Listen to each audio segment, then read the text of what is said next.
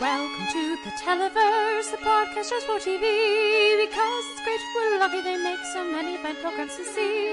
Your hosts Will and Kate like to debate the merits of all that they've seen. Comedy, genre, reality, drama, and anything that's in between. Welcome to the Televerse. Let's get the show. Hello, everybody, and welcome to the Televerse. This is Kate Kulzick, joined as ever by Noel Kirkpatrick. And Noel, we've got more news. We've got more TV to talk about this week because sort of, yeah, but yes. Does it count? We have so much reality this week. But then we won't have anything next week. Like, that's sort of the deal. Is like we're just like, oh, here's a bunch of silly game shows. There's nothing else to watch next week. Well, the other reason we have silly game shows is because the show we're spotlighting this week is season 1 of Top Boy, or Top Boy: Summer House on Netflix. More on that later. And like, it's a very good show. It's a fun conversation. I hope you guys enjoy it. But like, we needed a break. So I was entertained and not at all surprised to go to our notes and see that you had watched how many lavas did you watch? I watched 4 episodes of Netflix's The Floor is Lava in a day. I watched 4 legendaries. I watched so much legendary this week. So yeah, no, you have better priorities than I do. You need to cleanse the palate a bit. So yeah, there's a bunch of TV for us to talk about. There's also quite a bit of news. We're gonna start with the strange and then go to the unfortunately not so strange. What is this about 30 Rock coming back for upfronts or something? I'm very confused.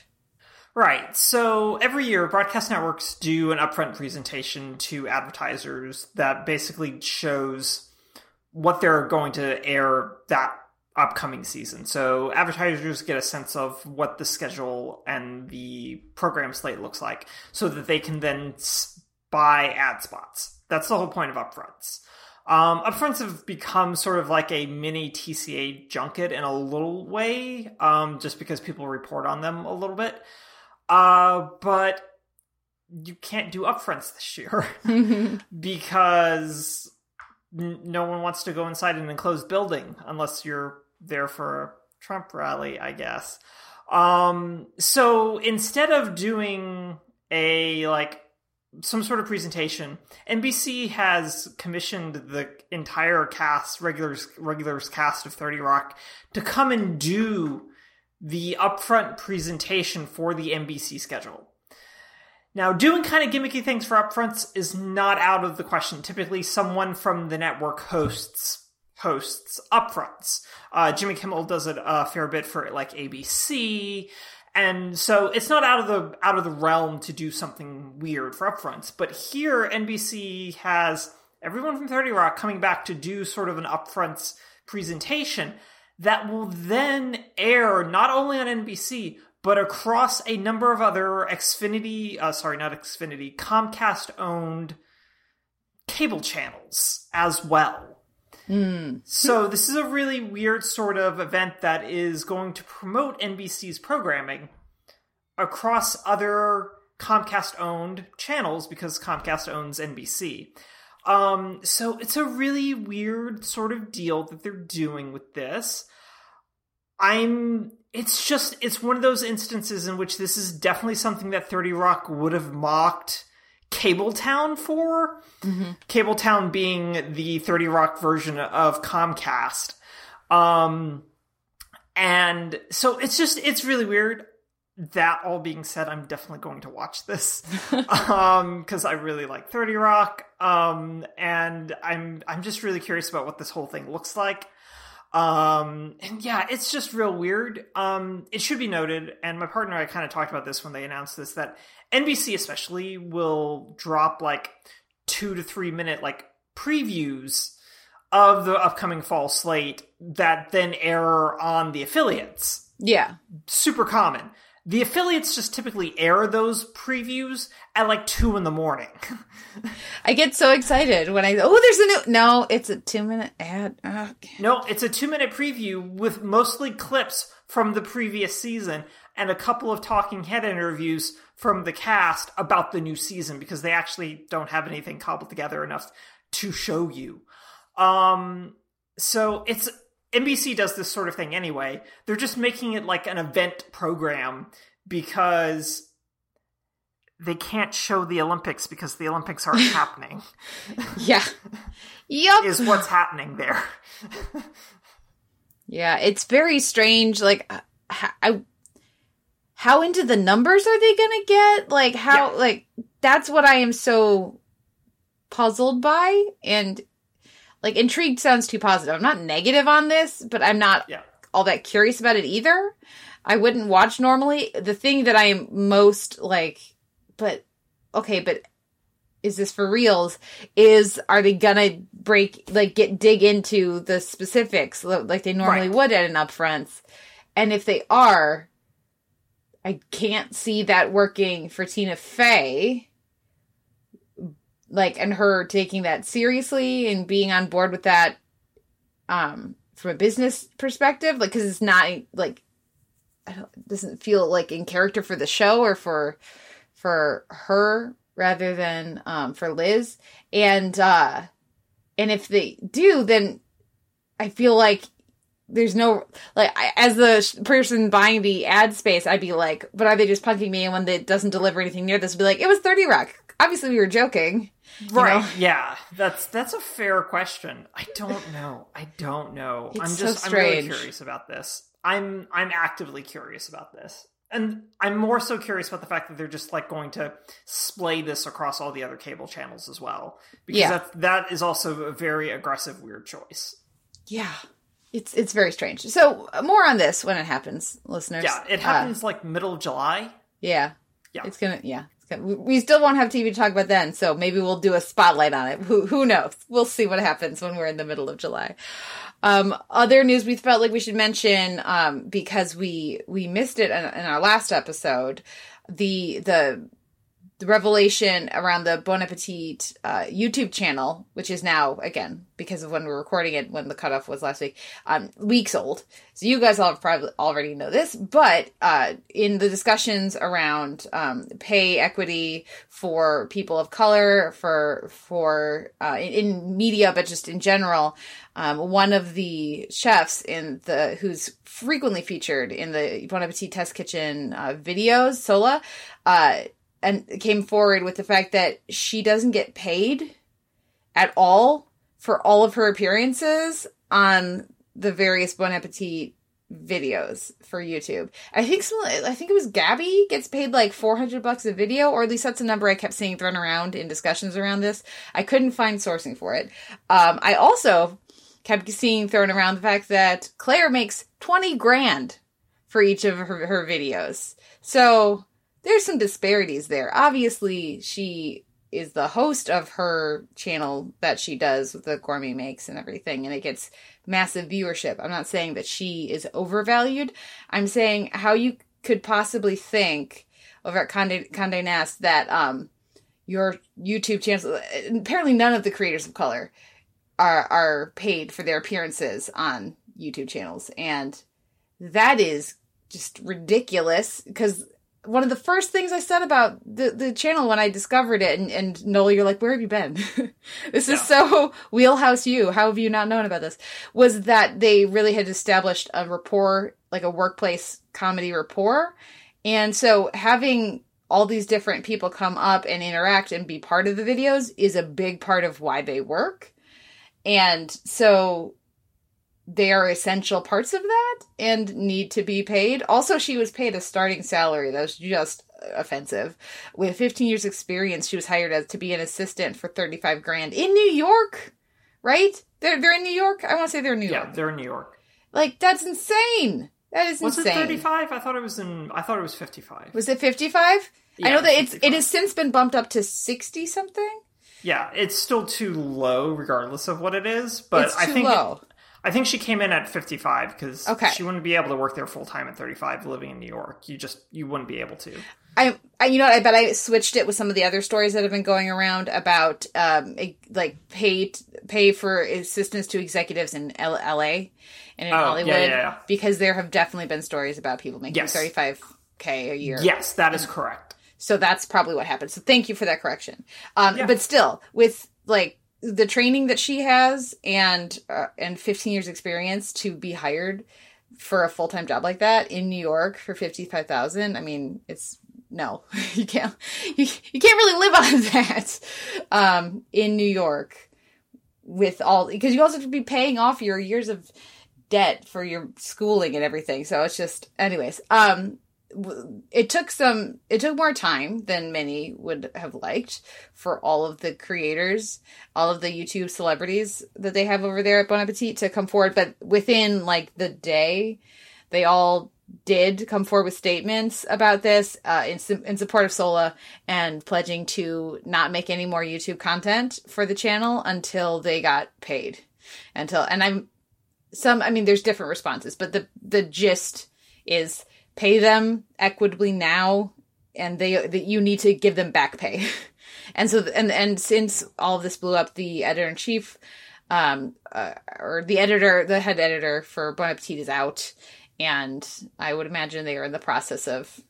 I think they hired an interim... They hired an interim person. Yeah, from, I think, Philadelphia's food section, who's generally really well respected, I think. Okay. Yeah. But yeah, there's just different, like, stories have been out about the working environment there and who gets paid and who is able to be given opportunities and what kind of food do they pay for specials, features on that, all of that. So it really... Yes. Toxic work environment by many accounts. So anyways, way to go, all the YouTube staff and the celebrities or the chefs that they have banding together and supporting each other. That is terrific. There have not been any new YouTube videos on the channel for 2 weeks, which is a long time in a YouTube channel. And I keep looking for updates, but nothing new. Do you have any thoughts on this? I think that a lot of this falls into line with a lot of the other stuff that we're seeing of, like, everyone's locked down. It's one of these things of, like, a boiling over point for a lot of things, because there's almost literally nothing but time now to start exposing this. And there's this large sort of thing happening in which we start, like, seeing these things, whether it's, like, police brutality, systemic racism, institutional racism, pay disparity, all this sort of stuff starting to fracture as a result of business as usual not being able to be usual. Air quotes around business as usual. And I think that that's really getting reflected in any number of things, from protests, from legislation trying to shift through to, like, address that, to the fact that there's a protest zone, basically in semi-permanent protest zone in Seattle right now, to Bon Appetit YouTube channel, and, like, the limits therein of what we think of as a fun office environment turning out not to be that fun, because it's still an office environment grounded in disparity, capitalism, food snobbery, etc., etc., etc. But my understanding is that Sohla is the only one who can temper chocolate, therefore should have been paid much more money. Clearly. Anyone who can temper chocolate deserves an extra $20,000 a year, if no one else can do it. Yeah. So I think that we're just seeing all of this kind of, like, become more present because we are really starting to wake up and feeling emboldened, I think, is the other thing. So I think that's really, really great. For me personally, like, this doesn't really impact me to a certain degree because I don't consume Bon Appetit YouTube channel. I do consume, like, Polygon's YouTube video crew, who I love dearly. But I also, like, think about the fact that A, that group is very, very white, and B, they sometimes have folks on from other parts of Polygon that aren't part of, like, the video crew, and I immediately go, I always wondered if they were getting paid extra. I'm guessing not. But now I'm just like, oh, I really hope Jeff gets extra money, because people pick on Jeff on those videos so much. He deserves extra money. Listeners, if you watch the Polygon stuff, Jeff's great, but he works in, like, engagement or something for Polygon. So he's not part of the video crew. So he deserves to be paid for appearing. And I think that's fair, because this is labor. And from my understanding of Sohla's stuff was that it was strongly expected to appear in these videos without any sort of compensation or arrangements therein of your contract. Like, you were just expected to do it, which is regardedly super common in media companies, especially media companies with a heavy online presence. Doing these kinds of things is just kind of expected now, as opposed to negotiated as part of your overall package with the publication. And that's something that I think a lot of writers in particular need to be aware of going forward. But it's also something that, like, video editors need to be conscious of going forward as well. So that's how I feel about it. Yeah. I mean, Solo, it's not like they were saying, well, you've got some extra time because this project isn't happening, so can you stop by the thing? It's, no, you still have to do your full-time job and also carve out time to go film. And you know, the camaraderie and the energy and the vibe in the kitchen is a big part of what makes all those videos so fun. And I do not doubt for a second that is a genuine camaraderie and vibe.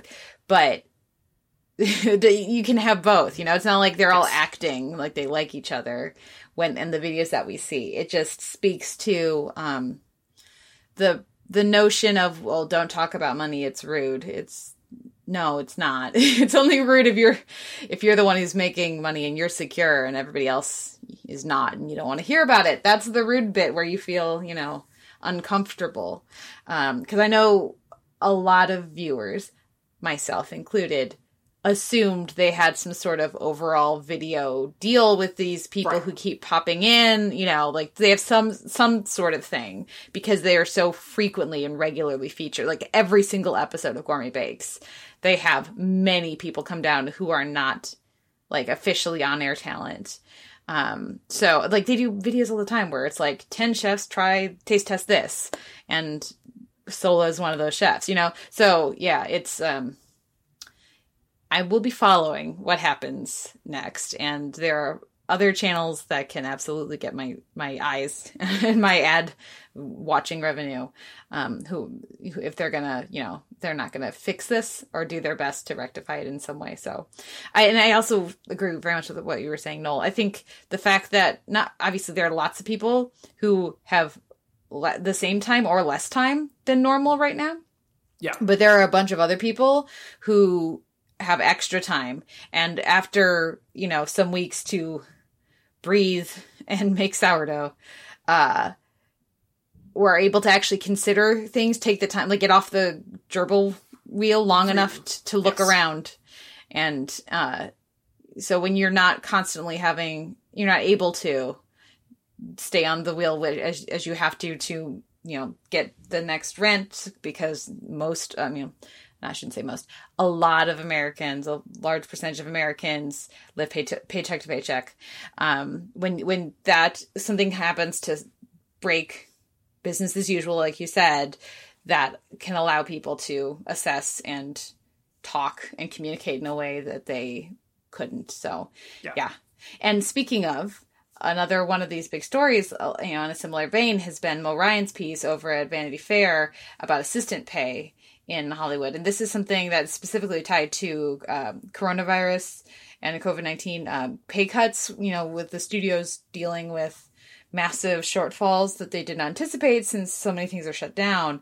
But this is a topic that Mo has been covering for a long time, and that you know, I have seen regularly as a discussion from showrunners that I don't follow, but constantly are in my feed because people are retweeting them. But like, for example, the showrunners at One Day at a Time have talked about this. The Javier Grillo-Marxuach has talked about this. Plenty of showrunners have talked about this issue.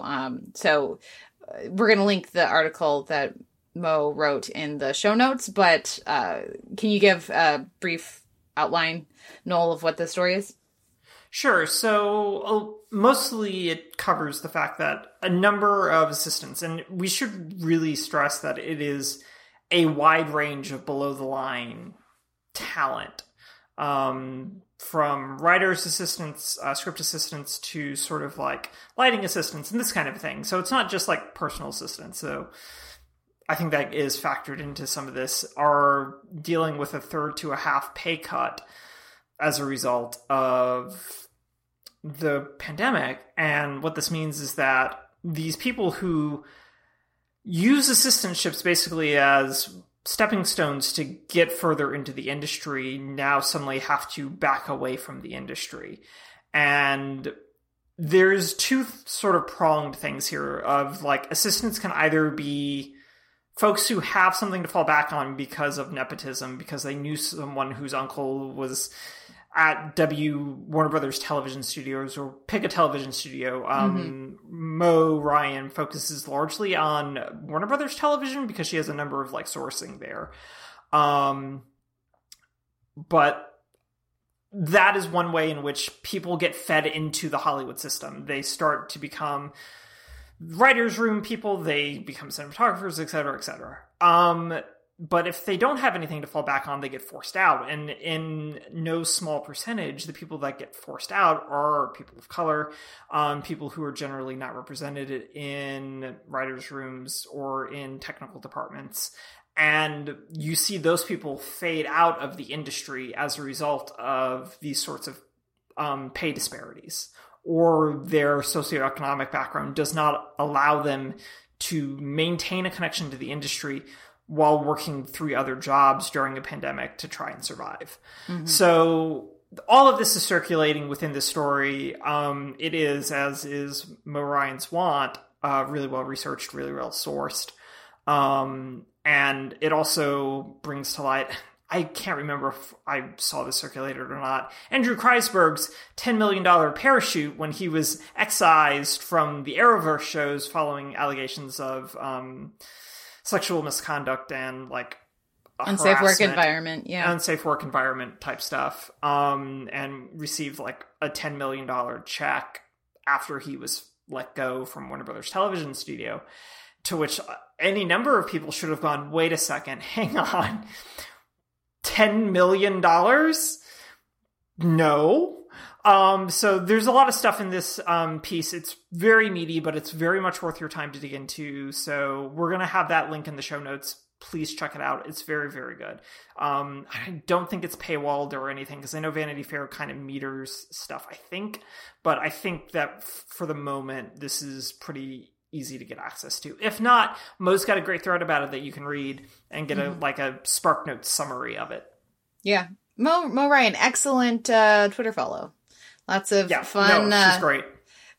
So reporting on the industry and awesome awesome posts about TV, and also pictures from her garden sometimes, and also just fun about random stuff. So yeah, follow Mo Ryan. Yeah. She's terrific. I miss her voice as a critic, but her investigative reporting on the industry has just been well worth the trade-off, because it's tackling a lot of the stuff she wrote about in her criticism in a much more industrial facing way. And I think that's really, really important to have that present as well. Yeah, definitely. I'm very grateful that she has been able to really focus on this aspect of her criticism and her writing. So yeah, Mo Ryan's great. Friend of the show, Mo Ryan is great.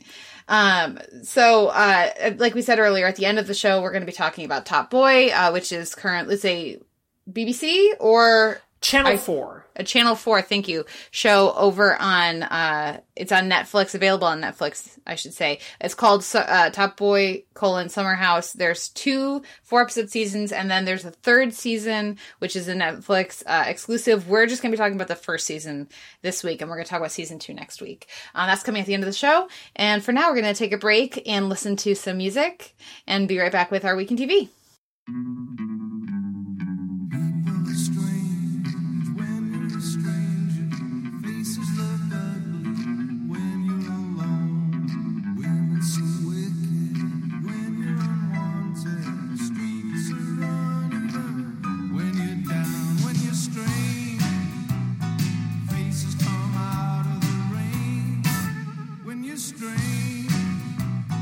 No one remembers your name when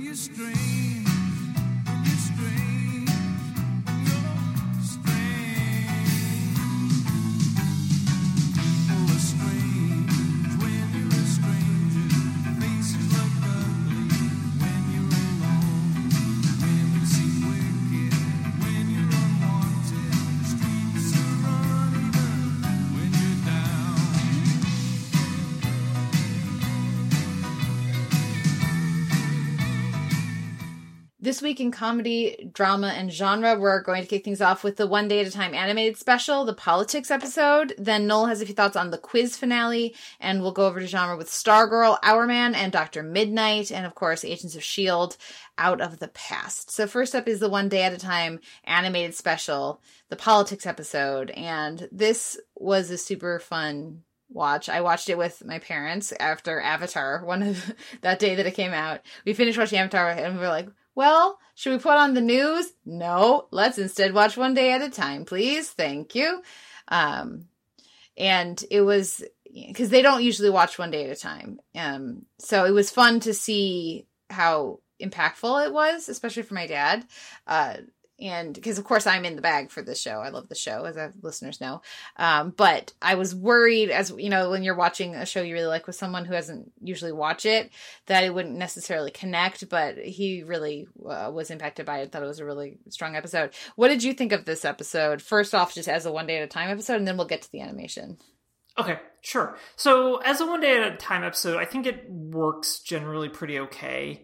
I think that it has to walk a really kind of fine line because of it really very much wants to present and privilege Penelope and her family's perspective, while still sort of acknowledging the other branch of their family, existence and approach to things. And ideology, maybe not necessarily as valid, but sort of worth being respected. Mm-hmm. And I think that hobbles the episode to a certain degree because the ideology that part of the family represented most prominently in the episode by Melissa Fumero, who is great in voice work, I'm very pleased to report. In fact, the entire cast is, but we'll get to that in a second. Leaves me with like a little bit of a not great taste in my mouth, because it's still a little idyllic in the fact that a reasoned argument and a reasoned sort of approach that emphasizes empathy and listening breaks through in some way, shape, or form. And I don't know that this is true. Oh, it's not. And I mean, it can be in certain situations with certain people.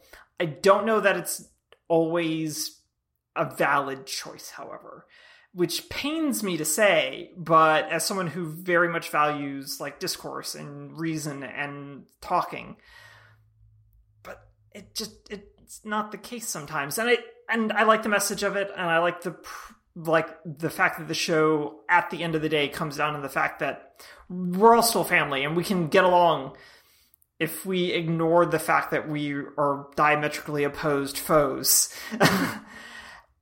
And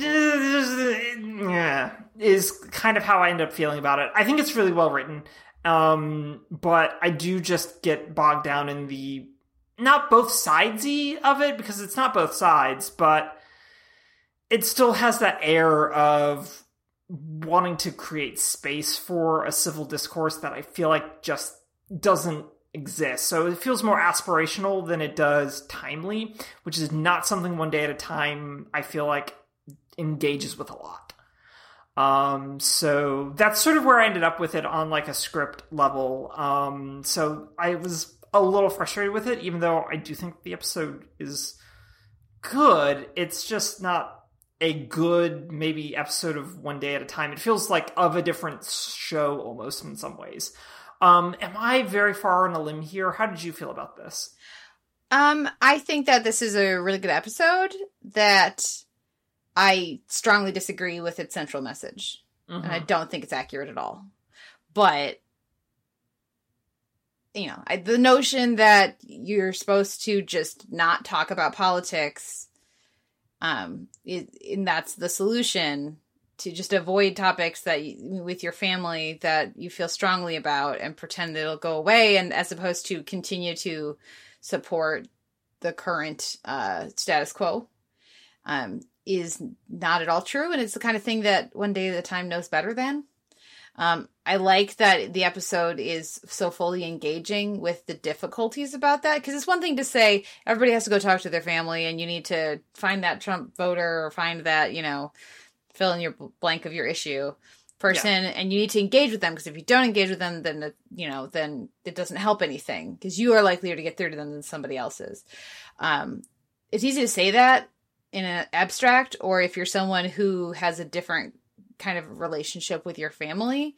If you're someone for whom family is like down to the marrow of your bones, like your how you grew up and what your social circle is and what is most important to you and your list of priorities, that's a much different conversation. And this episode, I think, is trying to engage with that. And I think it is engaging with that. I just disagree with where they find themselves. I think the rest of the episode where you're building up to how am I supposed to deal with this does a good job with all of that. I just don't buy their solution. I like that they give Melissa Fumeiro's character equal time monologue. Mm-hmm. And I like that they ultimately give a strong response to it. I just don't think that pretending that kind of a conversation would actually happen or have any meaningful results is very honest. Like you said, it's very aspirational. But I think that it is written very carefully and with a lot of thought. And it does, for me, feel very much like a One Day at a Time episode. If anything, it feels more didactic than a usual issues kind of episode of One Day at a Time, which can often be very didactic. So yeah, where they land, and the fact that they end not with Penny says, what she believes, and then they have the Melissa Fumeiro character say what she believes, and then Penny responds, and they have a moment of connection, even if they don't agree. I don't believe that part of it, and then they end. So you don't see anything else that happens, right? It's very convenient. And then they end on the note of both teams, sets of families, basically feeling the exact same way about the other sets of families, and they end with the conservative family to make sure that you're thinking about where they're coming from a bit more. That it just feels like a rather big sidestep around the actual issue, rather than engaging with it, because I think it's too big of an issue to actually engage with it. It's too big of an issue for 22 minutes. What they do here instead is try to have some fun with it, really focus on where Penny is coming from. And I think they mostly do that bit well. Yeah, I think that they do that bit okay. Yeah, I don't know. I really can't get behind, I agree with you saying that it feels more didactic, which is possibly why I don't think it feels like a One Day at a Time episode. For me, anyway. Because I agree with you that the show can be quite didactic. However, normally they're much better at their didacticism than this. And I think that's one of the reasons why it doesn't feel particularly One Day at a Time for me. What did you think about the animation and the vocal work in this episode? The animation did a lot of the carrying. This episode would not have worked if it wasn't live action. Or if it was live action, it would not have worked. Because we get to pop to the different things. It also, I think most people are giving this episode a bit of a pass because of the situation and the circumstance of, around how it was written and put together, Yeah. Even if it might have been a pre-existing script, but we're all sitting in this one room because we're not animating any other rooms, guys, because it would cost too much. And we did the hallway, okay? Just back off. We did the hallway as well. And we're going to have just these characters, and we're going to, I think the art style is fun. I think what we get visually, I was expecting some different animation styles, but I think this works well. It's the side, the detour with Gloria Estefan, completely not necessary, but I enjoyed it. It's a good time. And watching Lydia just get plastered over the course because she can't tell her family to stay at a hotel, but also she can't be sober for this conversation. I thought that worked pretty well. So I was on board with the animation. I sort of balked at like a lot of the art design for this, in part because I felt like a number of the characters were handled by different animators with different styles, which kind of steadily took me out of it. And I acknowledge the fact that they probably had to use different animators to sort of make this work. And I don't know any of the production background of this, and I kind of poked around, but I couldn't find anything specific. So that sort of bugged me a little bit, but it also allows the characters to feel really individualized in a way that we often don't see in animation. So it's sort of like a blessing and a curse in a lot of ways, because I was distracted by the character models looking so stylistically different from one another, but at the same time, it allows each of the characters to feel distinct. Mm-hmm. So the 1/2 dozen, et cetera, type of deal. So it's fine for me. Mostly I just liked how large Snyder's hair was. Like, it was so big. Yeah. Just so big. But yeah, but I do agree with you that the episode doesn't work unless it's animated. Which I do think, like, also sort of results in it feeling a little after school-y. Which I think is the other, like, the larger problem of it is, like, it's animated, it feels like an after school special, this is not great type of deal. But it also allows them to do, like you say, really silly things, like Lydia getting just hammered throughout the entire episode, but also like them fighting in a way that you just could not do in live action, and it's very much worth the gag. Yeah. The entire episode is worth it for the butthurt emails while being choked. Yeah, no, that, like, the whole episode is worth it just for that. Yeah, that's the thing, is like there are a number of jokes in here that don't work live action, but work so well because of the animated style. So a little bit of like a mixed bag episode for me of One Day at a Time, which is kind of hurts my soul a little bit, but it happens. Yeah. At least we got another episode. I'm happy to have another episode of One Day at a Time. However, they have to get it to us. Well, what about the quiz finale? Because I have a big question for you. I've seen 2 of the 3 episodes. I haven't seen the last episode yet. I was very excited to watch this last episode. Yes. And then I found out, or I heard, like, sort of through Twitter chatter and stuff, that you don't actually find out if they did it definitively. Correct. You do not find out if the whatchamacallits, that the Ingrams committed any sort of crime, or if they. That's really frustrating. It is frustrating, but it sort of fits with, like, the weird vibe of this show, I think, in part because the Ingrams have ever since maintained their innocence, in terms of that they did not cheat, that Charles Ingram's whole deal is that he does not know pop culture. But as the questions progressed, they shifted away from pop culture into things that he understood and had a firmer grasp on. I think that this show is really... I don't know that it's good. I think it's interesting. Because in a lot of ways, even though this is a sort of dramatized, fictionalized version of these events... I kept thinking back to, like, McMillions, which we watched earlier this year, as a documentary about events that roughly occurred at this same time,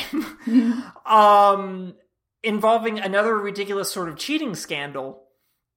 And McMillions runs with that for, like, way too many episodes, stretches it out, demolishes any goodwill that the audience has for it by just going off on all these kind of tangential things because the actual conspiracy wasn't that interesting. And I think Quiz sort of, like, realizes that and avoids that trap by only being 3 episodes. And by avoiding trying to provide an answer, I think actually works to the show's benefit.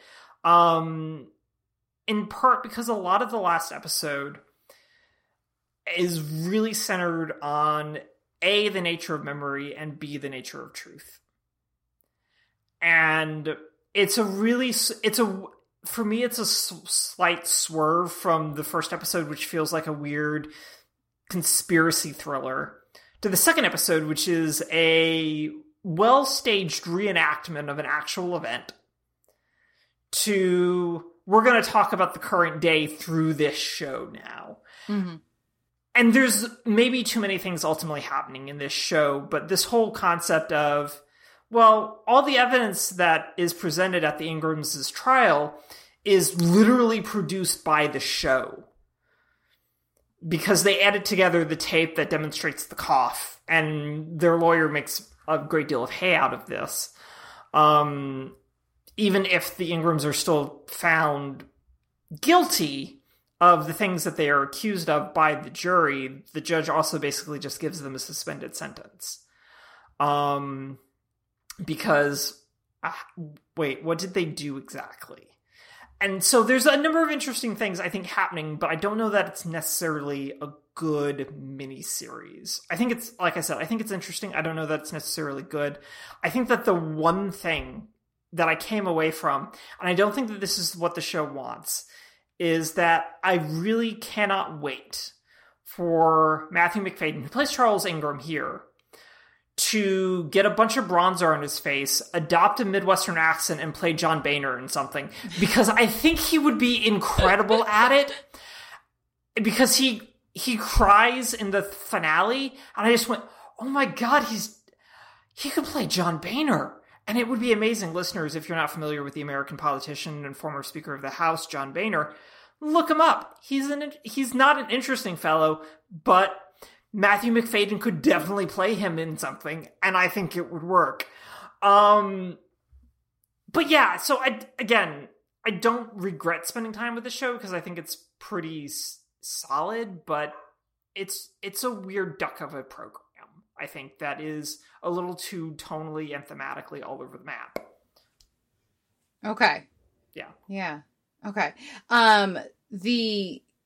That's interesting. And I'm more interested about that third episode again. And I think if I had gone into it knowing that there isn't a straightforward answer because they strongly affirm this and the other side strongly affirms this and the evidence is inconclusive, that would have shifted how I approached it and watched it. Sure.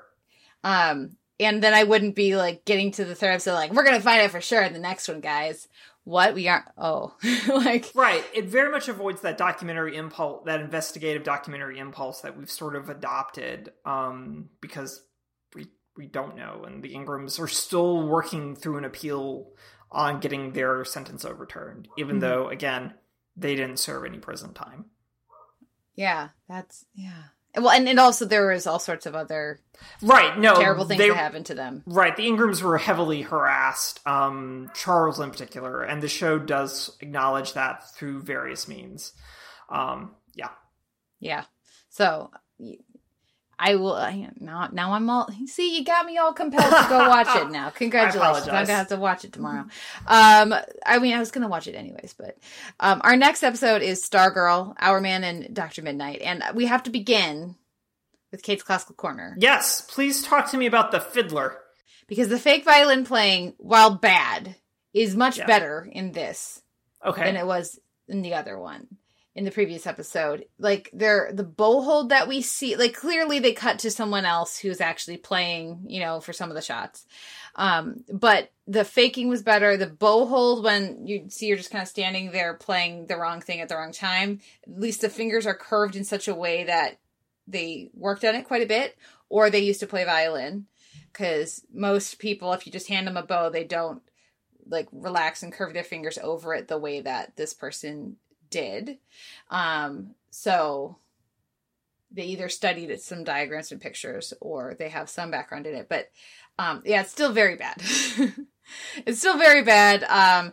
And I'm not looking forward to more of it, but it was a definite distinct improvement to the point where I almost feel like maybe they completely changed what they expected the sound to be or what the song, the violin was going to be in the previous one. And so they just like, well, we'll just change out the song, the fact that it's a completely different tempo and completely different range of the violin. No one will care. And, yes.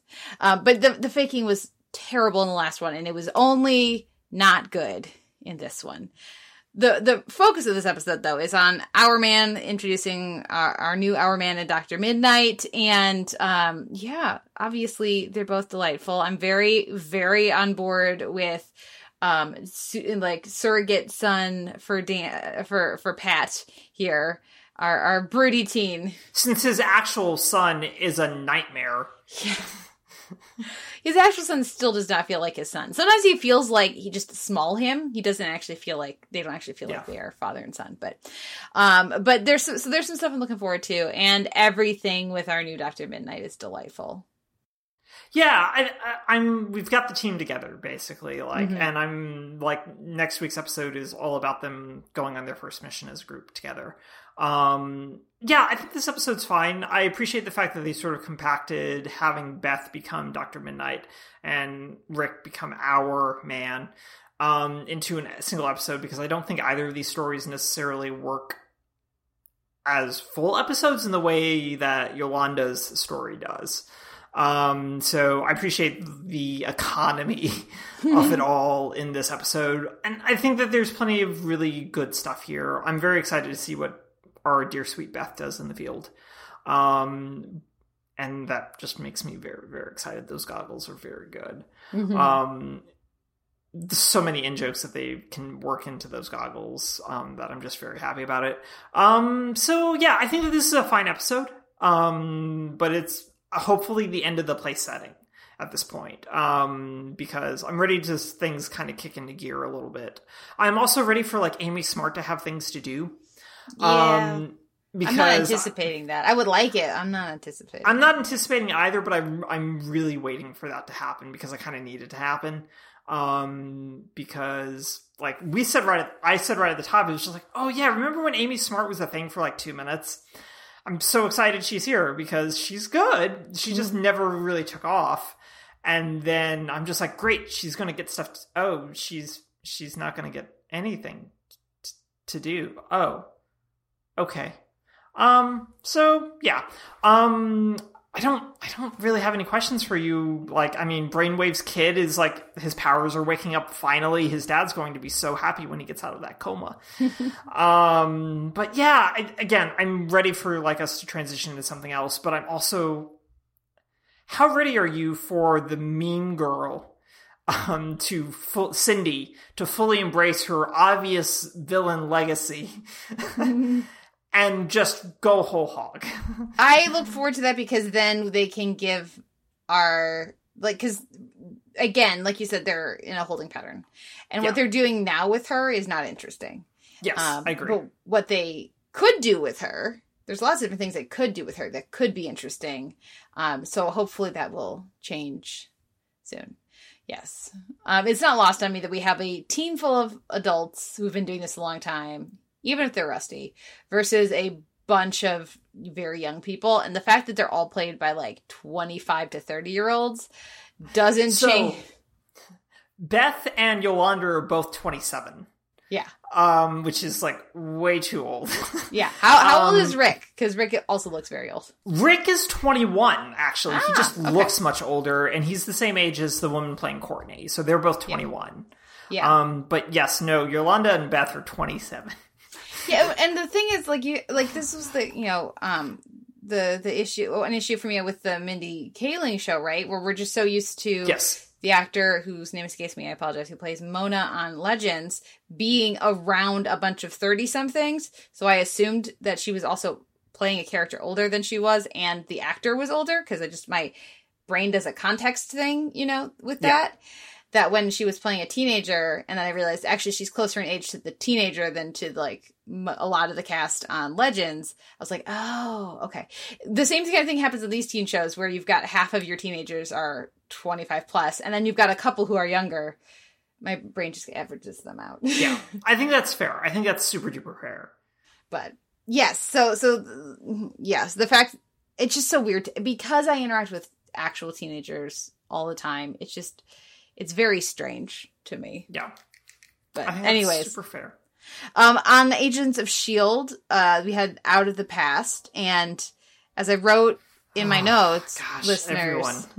everyone. I watched it right when, like, shortly after it aired, and went excitedly to the notes and just put, "This is so totally my shit," and just sat there eagerly waiting for whenever you were gonna get a chance to watch this.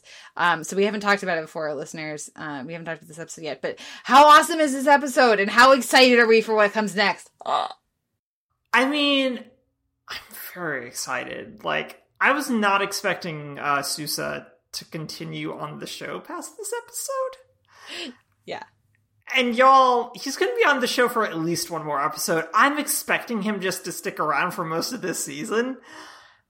Yeah. I can't wait. I excited. can't wait. You see, I was like, no, you gotta watch it. I can't tell you what, but you gotta watch it. And we both were telling friend of the show, Allison Shoemaker, Allison, you gotta go watch S.H.I.E.L.D. They're just legends, but like, you know, so she hasn't watched it in a few seasons, and so it'll be a question as to whether she skips to this season, or feels like she needs to fill in the gaps.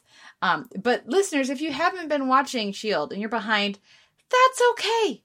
Dive in at the start of season 7. The water's fine. You'll have fun. It's, you know, like if you are listening to this podcast, then you have a sense of what the show's been doing, but also, you know, you probably like Legends. And if you like Legends, you're going to get a kick out of this. It's a slightly more grounded Legends. But yeah, Enver's on the ship, at least for now. And an extra episode is going to be great. And if we get more than that, even better. Yay! Yes. Someone for Coulson to be an old dad with. I know, it's going to be great. And just everything else about this episode, from the film noir vibe to aggressive calling attention to the fact that Coulson can't stop narrating himself because of a short circuit, is really funny. But I like that that's the whole explanation for this, is that he can't stop. I'm just like, I mean, show, I didn't need an explanation. Not gonna complain, because it's a good explanation. But no, there's just like a number of really delightful, silly little things in this episode that I think end up working really, really well. But one of the things I really, really like about this episode is that it really crystallizes something really interesting about this season to me that I'm wondering how you feel about. Because the trailer for this season that dropped like as a preview of upcoming on Agents of S.H.I.E.L.D. after the first episode did like a bunch of highlight type stuff, but also showed like the Triskelion in Captain America Winter Soldier, the movie, like being destroyed and everything, because that's what happens in that movie, because it gets blown up, etc., or like demolished, whatever. Is that Agents of S.H.I.E.L.D. is now an orphan within the Marvel Cinematic Universe. ABC doesn't care about this show anymore, even though they ordered like a surprise additional season of it that everyone agreed to on the condition that they weren't going to order any more. That Marvel does not care about anymore. Marvel doesn't even care about the concept of S.H.I.E.L.D. anymore, because they've shifted to something else with Nick Fury. If you don't know, watch the last scene of Captain Marvel. Spider-Man Far From Home. Sorry, Spider-Man Far From Home. And all its other Marvel TV properties are gone. Kate, I'm so fascinated by the idea that because no one cares about this show anymore, and because it technically doesn't matter, that it doesn't tie into the cinematic universe anymore, that it could literally rewrite history so that Agents of S.H.I.E.L.D. is the single most important thing to the Marvel Cinematic Universe. And I so badly want that to happen as just a giant middle finger to literally everything. Like, it's just what I want to happen. I don't think it's going to happen, but I want it to happen, because they're just primed to do it now because of saving Sousa like this. And I need it to happen, Kate. I want them to just be like, nobody cares about us anymore, so we're going to make ourselves the most important. And I'm just like, do it. Do it. Follow Legends of Tomorrow's footstep all the way and become the most important. How do you feel about this idea of them, like, potentially rewriting the entirety of the MCU's history that will never ever be acknowledged, considering the fact that they couldn't work in the snap because no one told them about it?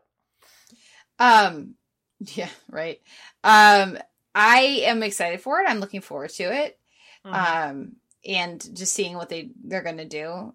I get it. Like, again, like you were saying, now that no one is standing over their shoulder, I look forward to the writers and the showrunners and stuff just fully having their free range of options and seeing which directions they steer towards.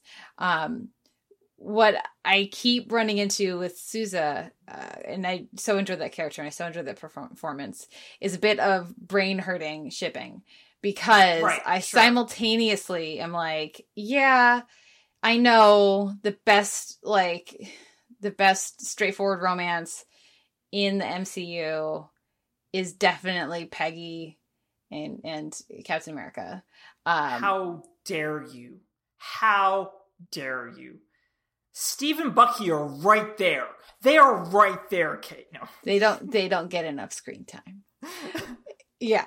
And yet I care, like, I'm actually, and like the way they handle it in the MCU is so lovely. They do such a good job with it. And they just keep bringing back Haley Atwell because she's amazing.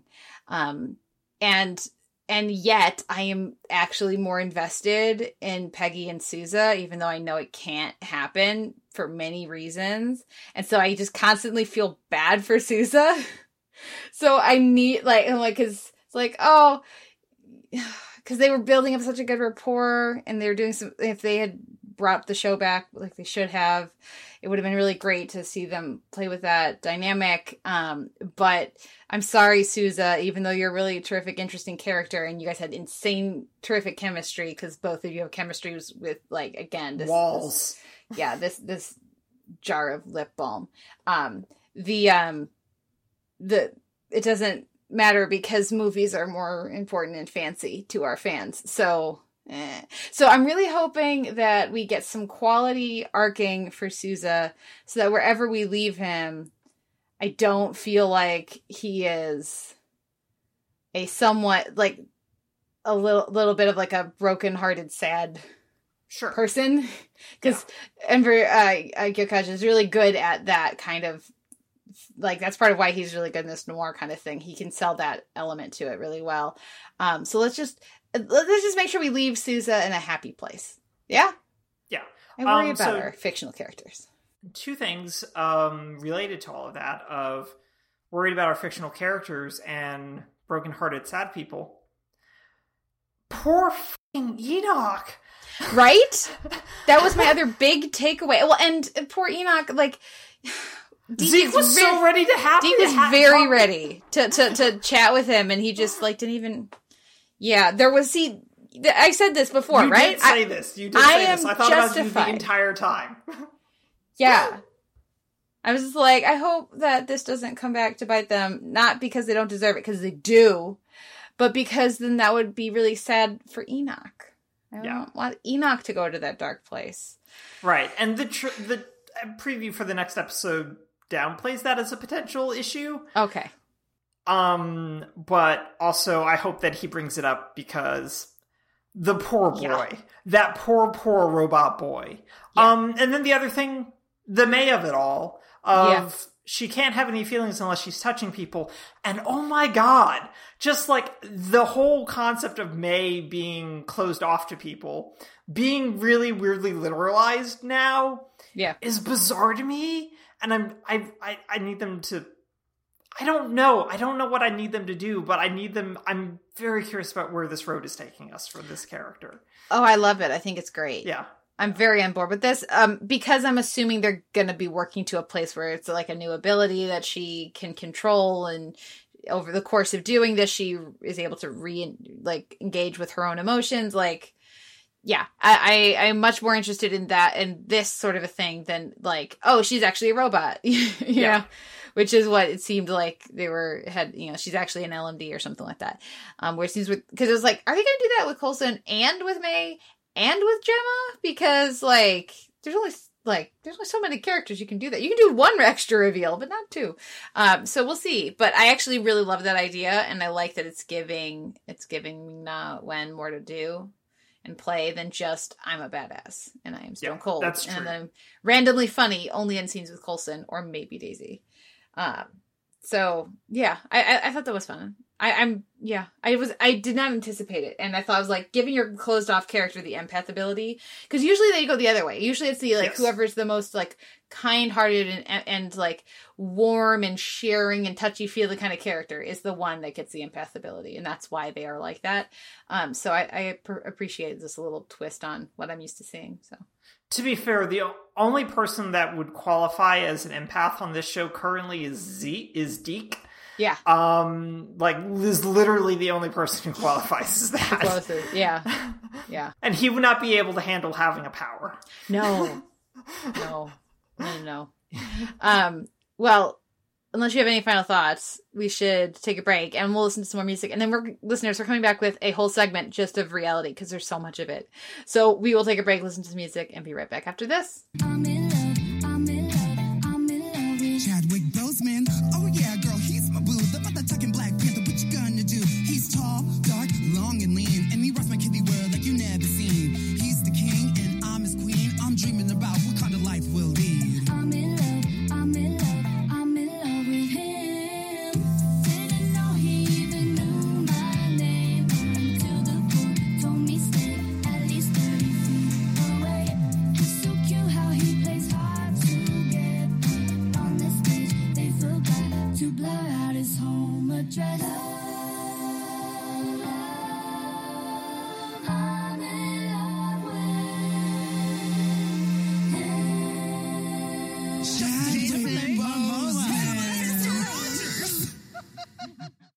This week in reality, we're talking about several things. We're talking about the premiere of Don't Be a Wise Guy. Then we have Noel checking in with us about The Floor is Lava. 4 episodes of that. Then some Holy Moly 2, the sequel. I have not watched more, but you have, Noel, so we'll chat about that a bit. Then we have, of course, RuPaul's Drag Race All-Stars, I'm in Love, and Legendary Remember the Times. And then we'll round things out with the finale for Top Chef All-Stars LA, Finito. So first up is Don't, and I'm going to do the thing, right? Yeah. Tulliver says, don't watch the show if you can't fast forward through the commercials. But if you can, maybe do. Yeah. I think that's a fair sort of deal with Don't, which is also just the worst title. You can't Google it, is the worst possible thing about it. I really like a lot of the concepts of, listeners, the games are organized of don't do a thing, basically. And families of 4 basically try not to do a thing, whether it's don't get tired, in which your family has to answer trivia questions correctly, and if they don't, a giant semi-inflatable tire hits you in the face, and it's very large. Or don't drink a water, but Adam Scott's going to keep feeding you increasingly hot peppers. You don't get any milk while you're walking on a treadmill under heat lamps. Yeah. So, I mean, there's a lot of, like, in the vein of increasingly silly summer game shows, don't really bakes in a lot of things, I think. It doesn't find a unified tone, though, especially in this first episode. I think in part because the first family is just really aggressively, they found the most stereotypical people from, where are they from? They're from Brooklyn? Yeah, they found the most aggressively stereotypical Brooklyn. Are they Brooklyn or Bronx? They're New York. I don't think they're Bronx. Okay. But a borough of New York of people who would say don't be a wise guy. And whether or not they were coached to, like, play that up, I don't know. They might have been. Either way, it just makes for, like, a weird sort of vibe that does not gel well with Adam Scott's whole deal. And Adam Scott hosts, and he just seems kerflumped by this entire thing. He's not a great fit for this, which isn't good. But on the upside, Ryan Reynolds is like an executive producer on this, and he carved out time in his schedule to Deadpool-esque asides as voiceovers throughout the episode, which are arguably the best part of the show. I know your mom is a big fan of Deadpool. How did she feel about this? Did you watch this with your family at all yet? Yeah, or? well, yeah, I did, but I mean, they stopped. My mom checked out almost immediately because it's really boring. And well, at first, like it just there needs to be. It's not fun enough. Yes, and it is not fun enough, and it's too slow. Yeah, for what it's trying to be, I think, at least to keep their interest. And like, I wanted there to be more substance. So like, for me, the segment that works the best is the Don't Blink thing was actually really funny. Yes. Because it was only 1 minute. If it was any longer than that, no. But the one that I actually thought worked the best was the eating the hot stuff. Because like there was a clear escalation as it went. It got harder as it went. Yes. And it it didn't feel as repetitive as the trivia things, right? And I think that this could learn some stuff from Hollywood Game Night around some of the even more creativity to it. Like, so like, are you a bird? Are they a bird? Is one of their names a bird thing, right? That's interesting and fun. And there are certain terms like Taylor Swift. Swift is a type of a bird, apparently, that might surprise you, but it's not it's too long, or it takes too long to do for the amount of interesting that it is. And so some of these different games are more successful than others. And they definitely are playing up the banter between the family in this first episode, like with the don't get tired thing.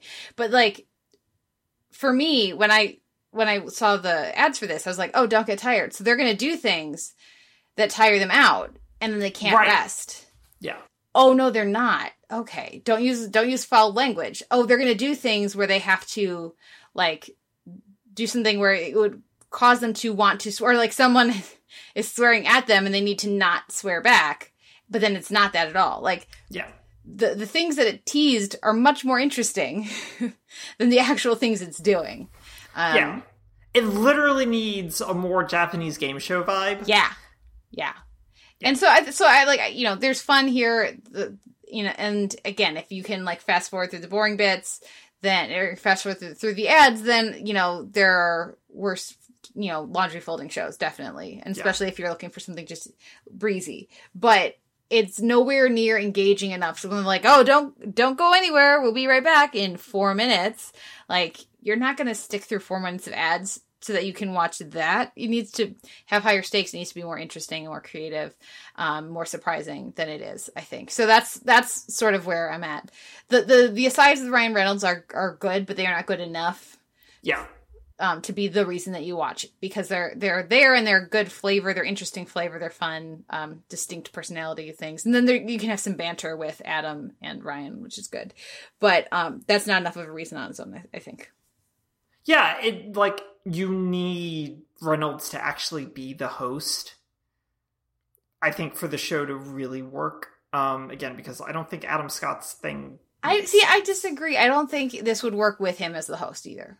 Mm-hmm. I think Scott is fine. I think the issue here is not Scott so much as the No, I agree. Like games. The games are like the larger issue, but I don't think Scott feels comfortable with this. It reminds me a lot, to a certain degree, of like Joel McHale's game show, also on ABC, which was like Card Shark, and it's just like, why did you hire Joel McHale to be nice? Semi-nice to people? That's not what he does. Don't hire a sarcastic guy to do this. Yeah, exactly.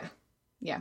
Well, how is The Floor is Lava? I just see that title and I see the ads and I just immediately go to an Ultimate Tag Place. Is it in that vein, or more fun, less fun? Where is this at? So this is a Netflix reality competitions show that sort of goes, okay, what if The Floor is Lava, which is a game plenty of people with too much furniture have played as kids, in which you can't touch the floor and you have to climb all over things because the floor is lava. Like, it's a game any number of people have played. Was also an escape room.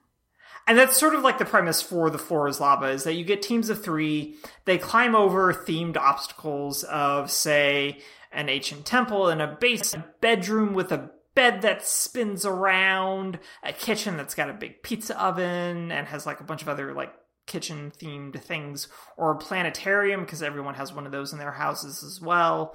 Like you do. Like you do. That everything is sort of there.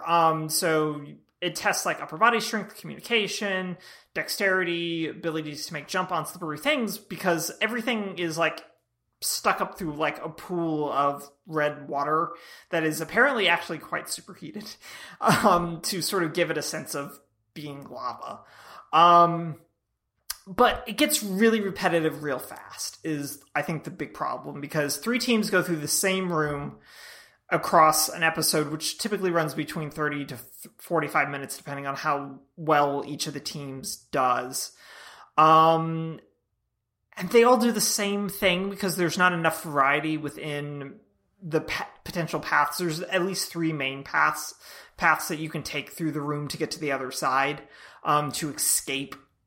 But there's just not enough variety in what they can do, that by the time you get halfway through the second team, you're very much like, yeah, no, they're doing the same thing as the first team. Oh, the third team's going to do that. Okay. I guess that's fine. So the problem is like, it becomes really repetitive. So you're anxiously waiting for them to fail, which is not the most interesting thing for a show like this, because you want them to succeed, but there's not enough like variety or even necessarily degree of skill that can sort of help you. So yeah, it's not terrific. I wasted 4 episodes worth of time watching this, and I don't know that I'm going to watch more. I'm going to watch more because I'm a masochist. But I kept waiting for some sort of escalation that just never occurs. Rutledge Wood, who was on Top Gear, hosts, and I put that in air quotes because he actually just provides like commentary, and he shows up at the end to award whichever team did the best with $10,000 and a lava lamp, which the lava lamp's arguably the best part about the whole thing, but $10,000 is not a lot of money for a reality competition show, especially when you end up having to split it 3 ways. Like Chopped gives away $10,000. Yeah. But with taxes and stuff. With taxes and stuff, it just doesn't amount to a whole lot. So it's sort of a weird degree of like, this needs to be figured out a bit more. The other problem is that each of the rooms is sort of basically the same because they're using the same overall frame, because this show is obviously very expensive to like maintain. So like there's always a wall climb thing on one side.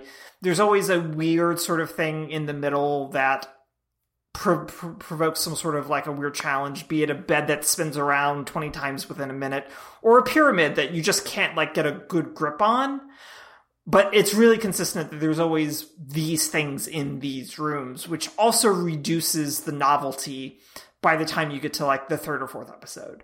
So it's not particularly well designed. The challenges don't present enough like puzzle sort of deal in an escape room bind, because there's always one thing that you can do to extend the table basically to get to the other side that makes that last jump a little bit easier. There's just not enough like there, I think, to make the show as compelling as it should be, especially in a increasingly crowded field of silly stuff that is cropping up a lot more in the summer. So I can't recommend The Floor is Lava, even though I'm becoming a weird connoisseur of these game shows. So it's no Ultimate Tag is what I'm saying, in answer to your original question. See, because Ultimate Tag, to go back to Ultimate Tag is fun enough and high energy enough and impressive enough, like, for what the contestants are able to do, that you'll stick through the commercials, like kind of chat with whoever's in the room through the commercials so that you can see the next one. And, you know, I certainly, being on Netflix where there's no ads helps. But yeah, that's good to know. So what is your number 1 and 2 right now for the game shows? I mean, this is a segue. Is it Holy Moly or is it something else? It is definitely Holy Moly. And we can talk about season 2 of Holy Moly here right now. Holy Moly, I'm so glad they retooled. Season one of my big problems with season one is that there were just too many people in an episode. They started with 12 contestants at the beginning of an episode, Kate. That's too many people. And I've said that last year. I was just like, this is too many people. So they've reduced it to an 8-4-2 elimination style deal in season 2, and it works so much better.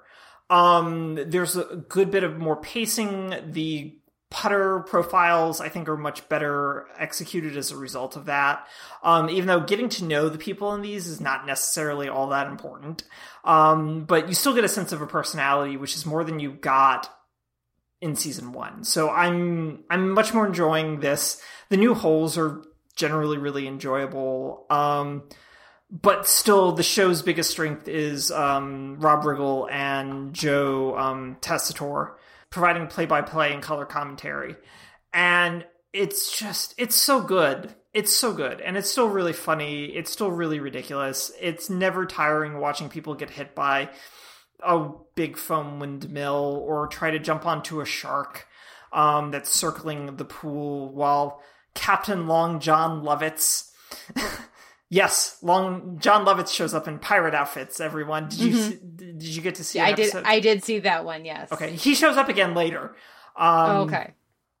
So he's a runner at this point, and it's just delightful. Listeners, I do encourage you to check out episode 5 of season 2, which is titled Where the Herd At. It is this week's episode.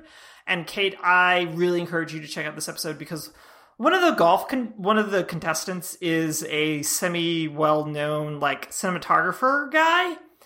So much so that he has a fan club that comes with him. The fan club of which includes Zac Efron, who shows up for a hot minute, and Josh Duhamel, who shows up for an extended period of time. So much so that Rob Riggle convinces him to come up into the booth to do commentary while this guy golfs. Okay. The show's manic energy is so good and pure. So I'm really enjoying Holy Moly a lot this season. They've streamlined things. The weird animation interstitials with Stephen Curry, because presumably either he wasn't available because he was actually injured during this NBA season, so he actually didn't play a lot prior to the shutdown, or because they're giving away potentially $250,000 this year, which is a lot of money, versus what I was talking about just with Flora's Lava, which is a measly $10,000. This is $250,000 maybe. Yeah, but that's the thing. Is it going to be one of those you got to get a hole in one? Yeah, no, I don't know, but I'm actively excited to find out. So I'm enjoying season 2. How much of season 2 have you watched? Just one? I've watched a couple. Okay. How are you feeling about it? Did you see the hole in one? I saw that episode, and that's as far as I've been. They're actually is it the one that was on the Uranus hole? Because there's a hole I don't Okay. remember. Episode 4 has a hole in one on the new Uranus hole, and it's really exciting.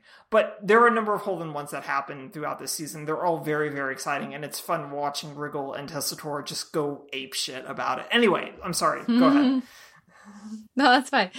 So that's as far as I've seen. But I can check out this episode just to enjoy the ridiculousness of that. So that's fun. Yeah. Our next episode is RuPaul's Drag Race All-Stars. I'm in love! And I gotta say, my enthusiasm for All-Stars 5... You are not in love. Yeah, is seriously waning because, first things first, Shay destroys this episode. Yes. Her look is an all-time great Drag Race Yes. look. And she crushes her verse. But the song is dumb and not interesting. Yes. And there's no there. We need, in the first episode, the lip sync is so great. And there's all the twists, right? Of what the format's going to be this season that are compelling and, ooh, what's it going to be? So that kind of carried the premiere. And Evie's, just the look was enough. But, her performance was amazing. Then the second episode, the song isn't good. Each of the verses are too short to really give the queens enough time to make something more out of them. Yeah. Because I think several of the queens actually did a good job. I liked Jujubee. I liked Alexis. Shay was obviously the best. And some of the other queens had some good stuff. But, it was a dumb song. It wasn't interesting. And at the end, it turns into like a stalker thing, which is supposed to be funny, but just is not to me. Not in a like, oh, boo, shame, but just kind of like a, okay, I see what you're doing. And I'm not laughing. The runways I thought were good in general. Like the overall level is good, but a lot of them were just good. Right? They weren't like, this is All Stars. I thought Shay's team was, this is All Stars, and the rest of them were fine. And that, for me, continues in the next episode. And so, the whole point of All Stars is that they're really good. And yes, you get all the behind-the-scenes stuff. You get different interpersonal dynamics because they know each other already. And they've been working together for years at different clubs and things. But, and with the queens eliminating, it adds a whole other social element. But ultimately, the whole point of All Stars is your jaw is on the ground because you're constantly being gagged by their insane looks and they're just crushing the challenges. And this season, spoiler alert, by the time you guys hear this, it will have aired. They're 3 for 3 on good maxi challenges. The reading challenge, they did great. All the reads were great. Some level of very good to great, but even the best performances in these episodes would just be okay in a different All-Star season. And I mean, I expected these queens to do much better. And in this episode, Shay does a really terrific job, but we don't even get to enjoy it. We don't even get to spend time with her, really, because instead we're spending all this time with Angina and with Cracker. And I don't care. So I'm struggling here. And I think that's fair. I absolutely agree. Shay's look on the runway for this is absolutely incredible. Top tier, god tier. Did you see the look, how her photo shoot? No, I did not. For her photo shoot, she did the Birth of Venus. Okay. So the recontextualizing of it, on top of an amazing look for just in general, but also for Love the Skin You're In, then putting her into that classic painting in that pose speaks so much. It's great. I will go check that out. So yeah, I think it's the highlight of the episode. Everything else just pales in comparison, but it just makes for a really sort of blah experience as a result as a watcher. Miss Cracker attempting to stir up drama feels weird and deeply manufactured, as you noted in your review as to whether Cracker is attempting to get more screen time or just need something to happen on a production level. It all feels really weird, and especially coming from Miss Cracker. But then I think overall, just no one's stepping up is the thing. Because when there's the song, which I agree with you is just nonsense, and kind of dull, I was really sort of weirded out and frustrated by Shay, Mariah, and Angina not really coordinating their outfits to match the fact that they all picked superheroes. How do you not theme your stuff together? Because they gave them outfits. They gave them, these are not outfits that the queens came up with, because each of the 3 are paired, right? So, I mean, yes, they needed to, they certainly had certain ones that could be flexible. I'm sure the production team had certain looks that could work in different, depending on the sizes of the queens and who picked which teams. Yeah. But whenever you see these production number things, those are not looks. Usually those are not looks that the queens are making and coming with themselves. They're ones that the production is doing. I'm sighing really heavily because it defeats the purpose of the show. Just defeats the purpose of the show when they do this. So it's really frustrating. It's really kind of boring. And yes, everything else you just said, the lip sync isn't particularly good. Bringing Alyssa out this early kind of also feels really ridiculous. But Alyssa also just doesn't seem to care. I think that Alyssa did okay. I saw a lot of people wondering if she was throwing it. I don't think Alyssa Edwards throws a lip sync. I don't think she was throwing it, but I also just don't think she cared necessarily.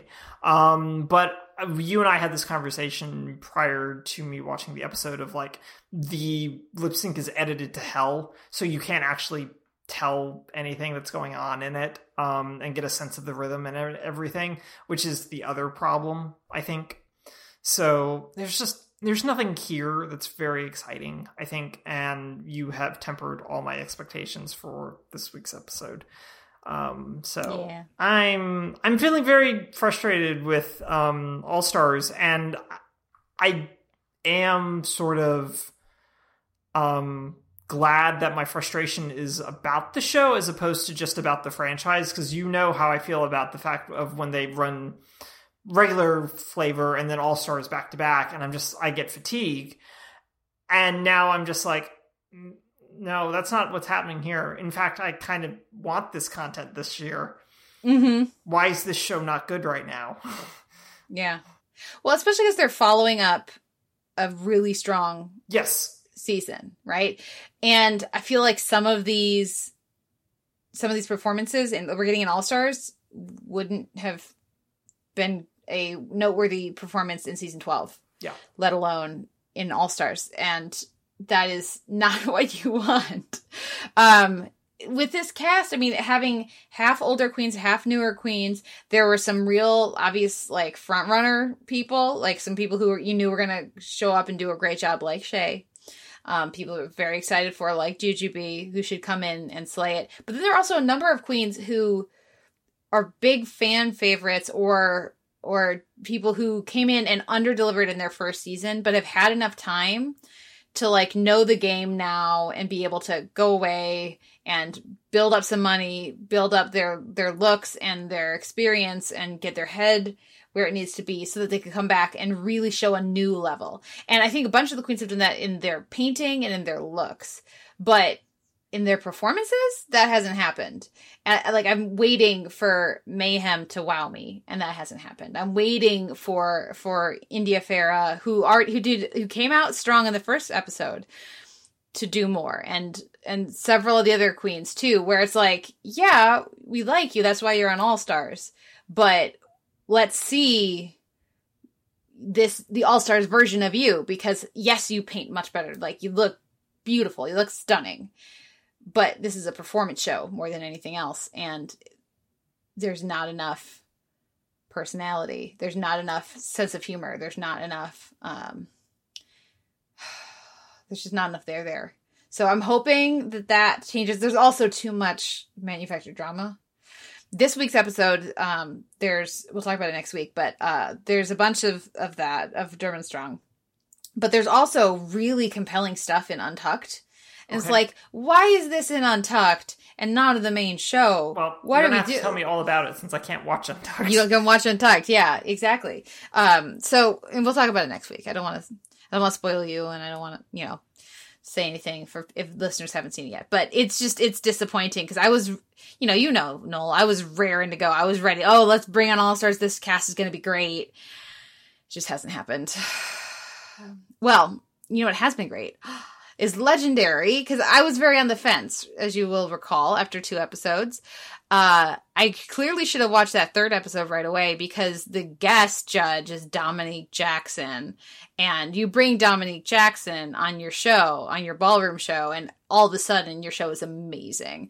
The challenges were better and more interesting. There was Circus Berserkus was that episode, Okay. and so it was like circus freaks and over the like big top, but also with tinges of horror and everything was the theme, and so it was really interesting. And then just you got Dominique Jackson just like absolutely slaying. She's amazing.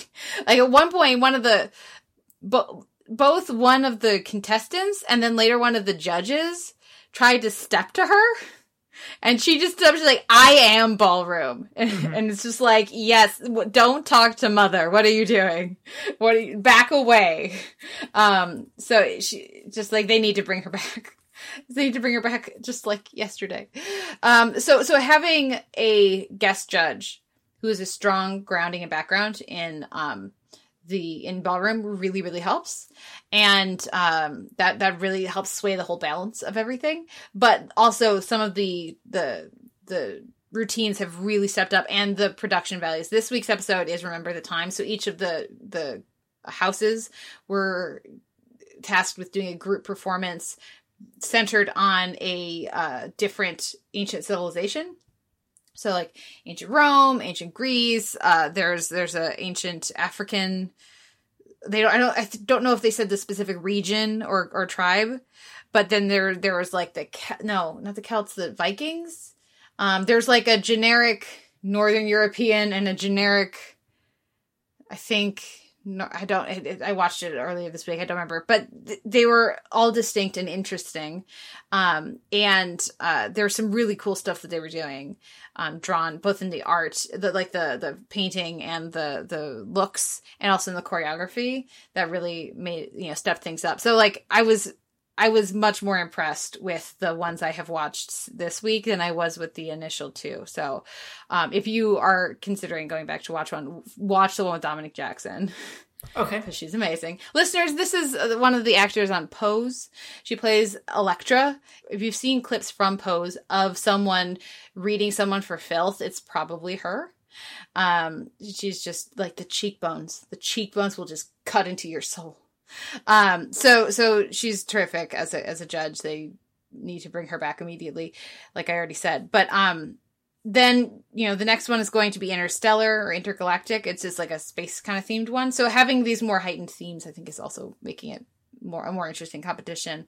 But yeah, very glad I circled back around to that one. Our last episode is Top Chef All Stars LA, which has finale finito, and it's what we all needed. Yes. So what we all wanted. Congratulations. We've given you time to stop your podcatching device if you're not going to want to know. Congratulations to Melissa for fan favorite and also Top Chef. And did you hear that she donated the $10K to charities, to various charities that are specifically geared towards people of color, helping assisting people of color? And that the reason we find out tonight that she did is because she won $250,000. So, way to go, Melissa.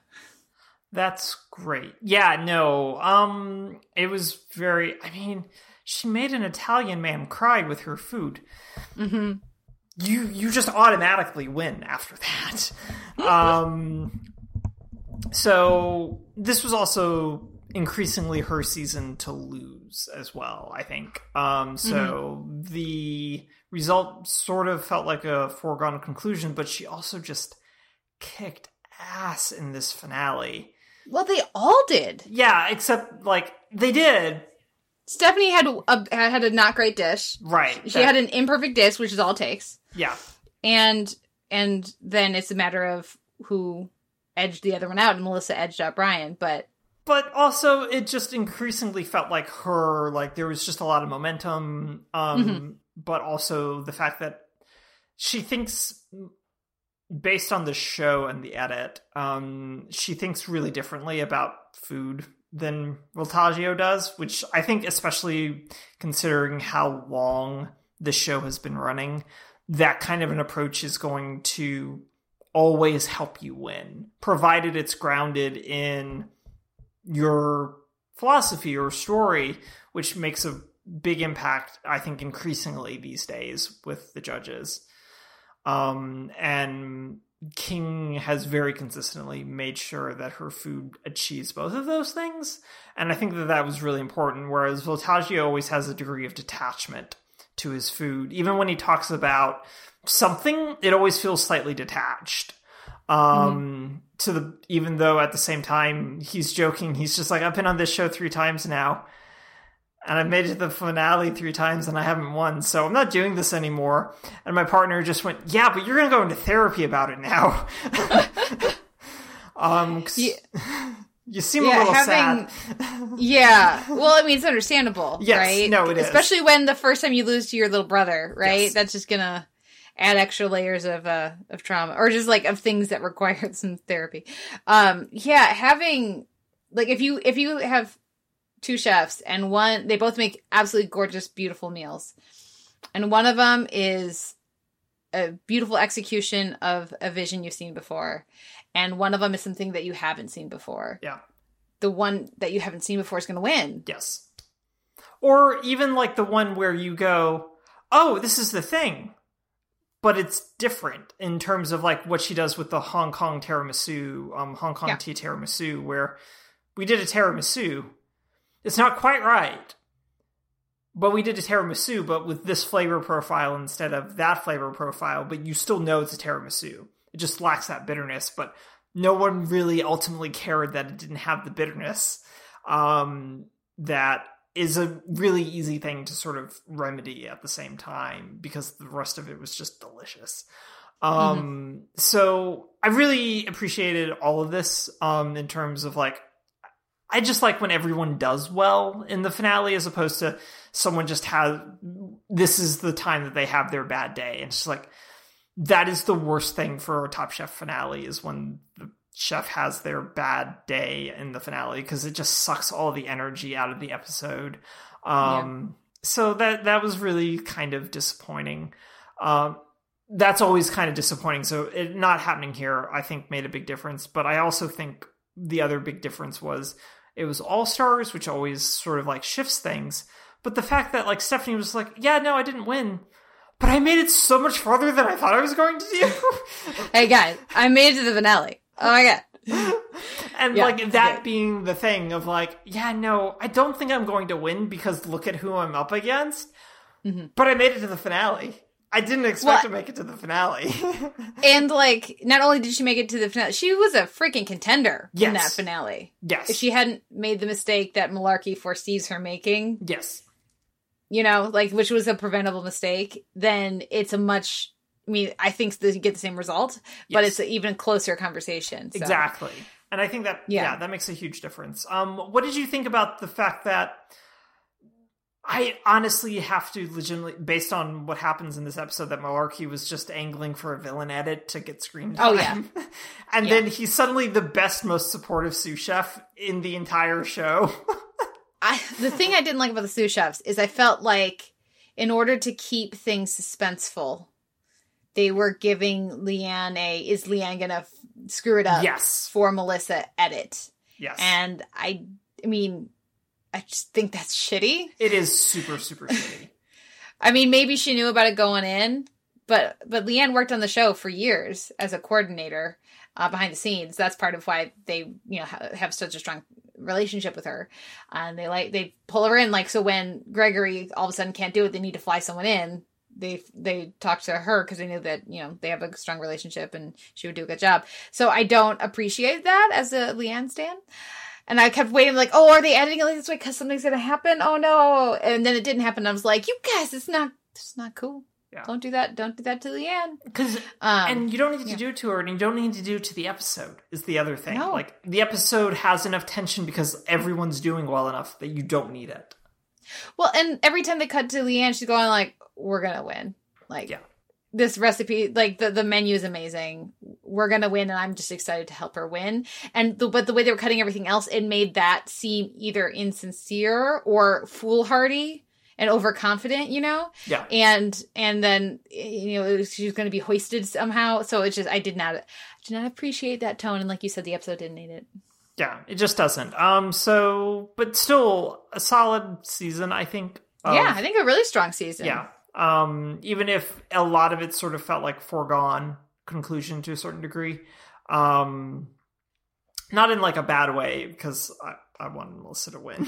But enough so that like Last Chance Kitchen kept folks circulating, I think, in really good ways. But yeah, I was generally really happy with this top three. In no small part because, go ahead. Well, and because they earned it. Right, exactly, yeah. It seemed like they justified it, they deserved it, because neither of us would have picked Stephanie to be in the top three. No, absolutely not, yeah. Nothing against her, but just, she wouldn't have picked her to be in the top three. She wouldn't have anticipated that. So to watch, it felt very, like whether it's the actual food, which we can't taste, but therefore we can only judge by the editing, like, it seemed that every step of the way, when there was a more unexpected or controversial elimination, the chef that stayed, who maybe you expected to get eliminated, then did really well. So it didn't seem like, from about the halfway point of the season, it didn't feel like people were coasting through who didn't deserve to be there anymore. Yeah. And I think that really helps in the overall like reflection and view of a season, like after the fact. If there, because there were some early, like Eric got cut way earlier than we anticipated, and there were some others like that. But in general, people didn't waste their opportunities. If they scraped by, then they reestablished why they were there in the first place in the next episode or soon after. Yeah. That's a really good point. Yeah. Ugh. Yeah. Still a little upset about Eric. But yeah, well, that's the thing is I want him back for another All-Stars. Yeah, same. Later. I don't know when it'll be, but Gregory as well. Yeah, Gregory too. Yeah. So what one's your week in TV? I mean, it's gonna be Agents of S.H.I.E.L.D. It's gotta be Agents of S.H.I.E.L.D. It's so good. S.H.I.E.L.D. I mean, it could be Holy Moly, but it's Agents of S.H.I.E.L.D. Yes, definitely. Now we'll take a break and come back with our discussion of Top Boy Summer House Season 1. We'll be right back after this. I want a life. I was born and bred in Summer House, 26 years old. Got nothing else to be except this. You know who I am, innit? Everyone knows you, Shane. We done warned you about commanding them London fields, man. Shane, you're not listening. You got Bobby £3,000. Do you have a history of mental illness, Lisa? Look at me. Do you have any children? I don't want to be shy. It's all there, man. You got 2 minutes. Let me run Summer House. All them little stunts you pulled before, coming and taking man's food, can't happen again. What are you doing, man? Have you known me? I don't come nowhere just to talk. There's someone looking after Renelle. Can't even visit her. If they found out about me, they put me in care. And we're your family now. Think of all these lot as your cousins. Well, we'll look out for you, fam. You have to be very, very careful. Can't tell no one. Especially not your mum. I'd really appreciate if you left Renelle Smith alone. What's Renelle Smith got to do with you? You're a friend of my dad's. I ain't seen Wayne in a long time. So we've got this place in Finchley, it's all set up. You better know what you're doing. That's a lot of money. At least it's good to see you being you again. It's good to be me again. I don't know why, but I never thought you'd have children. You won't regret it. Having Renelle's the best thing that ever happened to me. You know why you ain't rolling with my team? It's because I'm smart. He told me he was going around Gems to do homework. He's just growing up so fast. Yeah, too fast. Why you coming up here chatting shit? Shane, doesn't understand why. Can you hear me now? Yo. You've been robbed twice. What are you trying to do? Make an habit out of this? I'm gonna get your money back, all right? You got 2 weeks. Don't try and act fucking rough, you know. Shut up when I'm talking. Don't you ever call me my son again. Do you understand?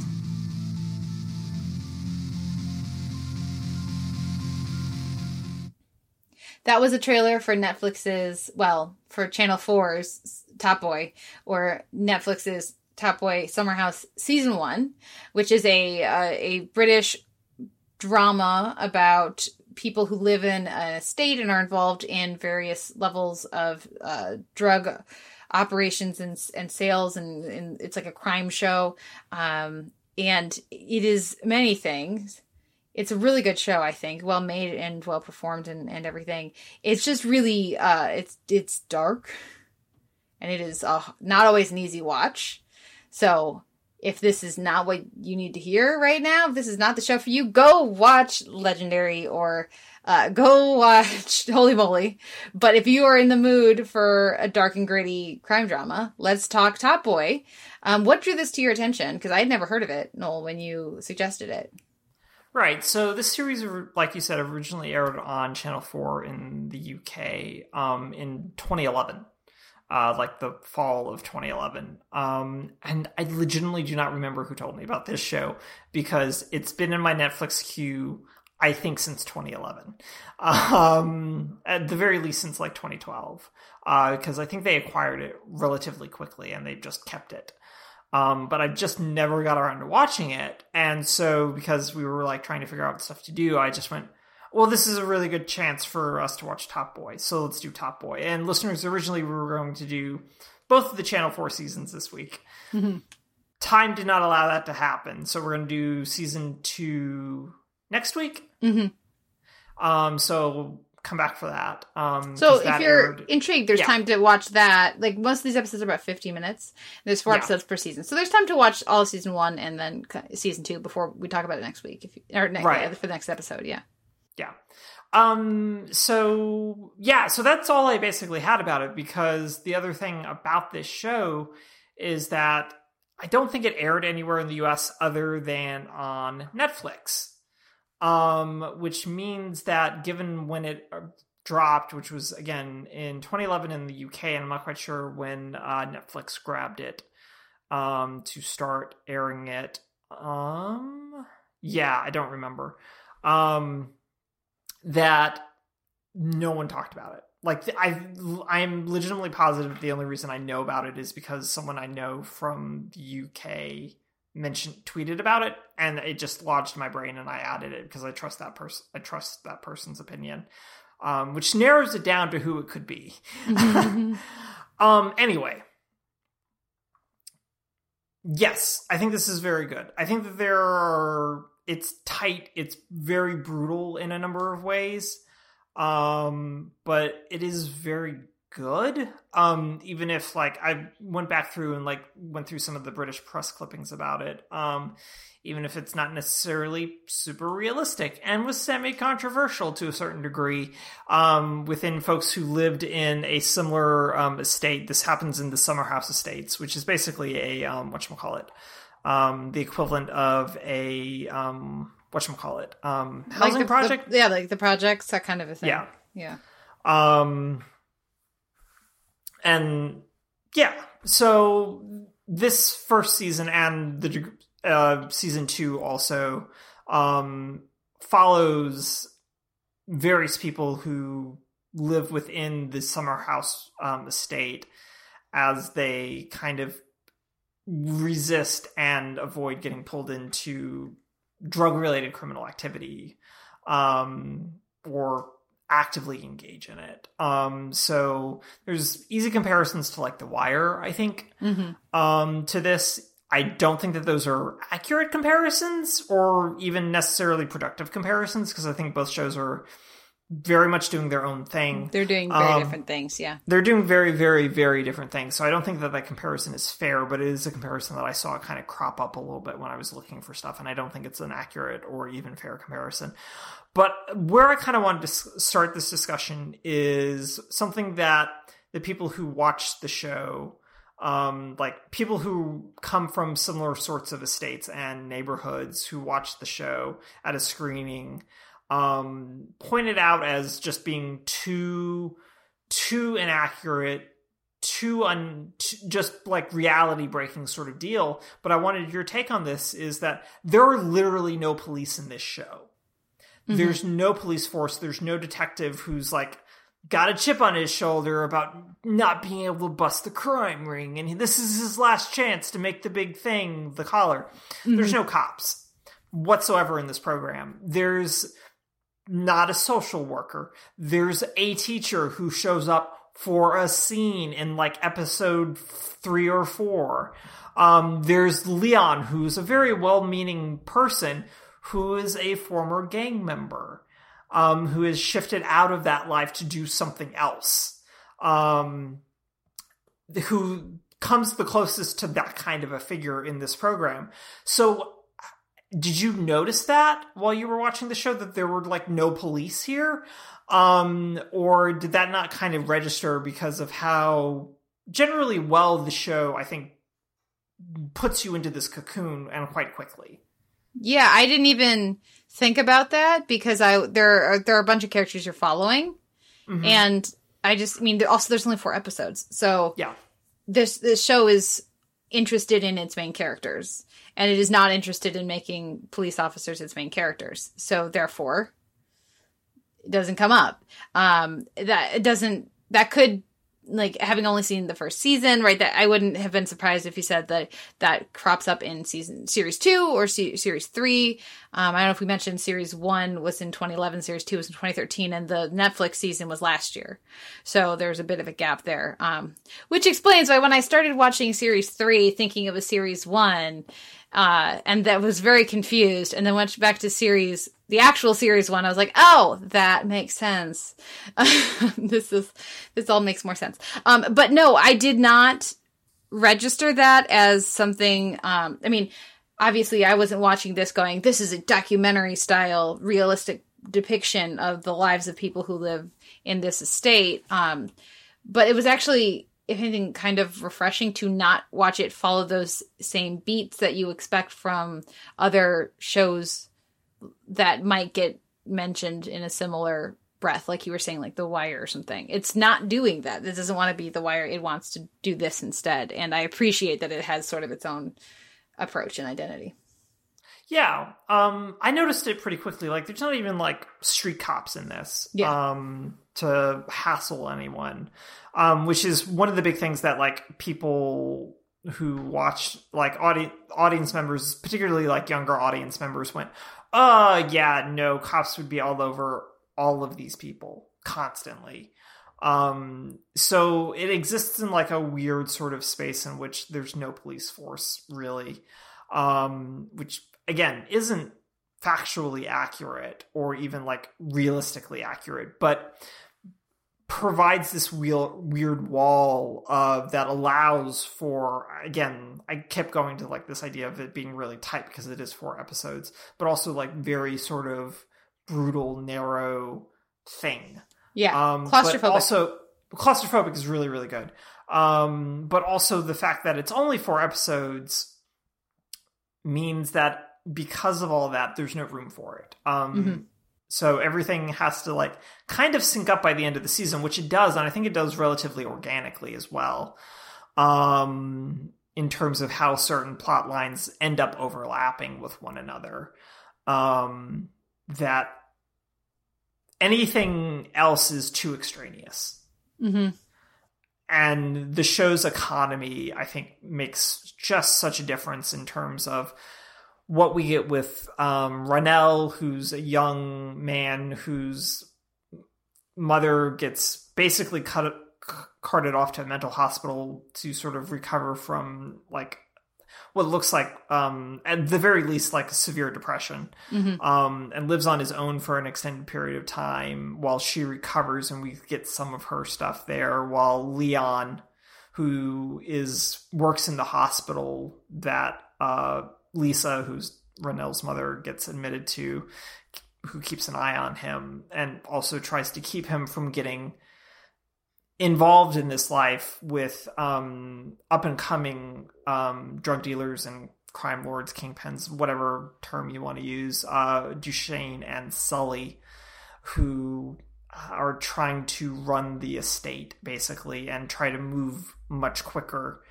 and up the supply lines with a white kingpin. And on top of all this is another woman who is pregnant, Heather, who is growing massive amounts of cannabis in an apartment in the estates for a Vietnamese seller in an effort to get out of the estate and move to a much posher, to borrow the slang, area of London. So all of these things end up overlapping, I think, really, really nicely by the end in particular.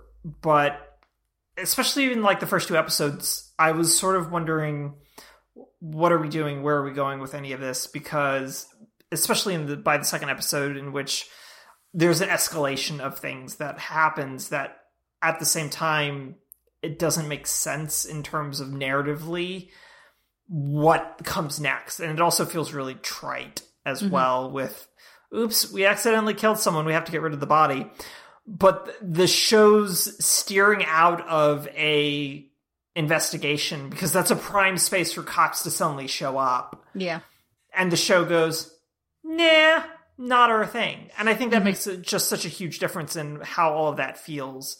And I'm going to stop talking for a minute so that you can talk for a little bit. But the other thing I want to note is that, at least in this season, she does not appear in season 2. Letitia Wright is in this very, very pre-Black Panther. And she's quite good in her scenes in this. She arguably doesn't have enough to do, but she's very good in what she does get to do here. Yeah, I liked a lot of these performances because, I mean, their younger characters in here, right? Yeah. There's some teens, and even, I mean, and I guess it just goes back to that 4 episodes thing, which is sort of, I'm still not used to it, especially for a show like this. It feels like it's a sweeping crime drama looking at the fractured lives of many people living in the same state in 4 episodes, right? Or at least for the first series. I was impressed by the economy of the writing and then with the performances they were getting out of the teenaged performers. Like, as soon as you are spending any time, even just right away in the premiere, when you were spending time with Renelle and Jem, like the guy at the corner, right, tries to give him money. And Renelle's like, nope. And Jem's like, yes, please. And you can just immediately see where this is going to go, you know, throughout the season. It's like, it feels organic. It makes sense with what we're seeing for this world. And it also does, in one quick exchange, what another show might take an episode to do, you know? So there's a care with some of the characterizations and the writing that I really appreciated.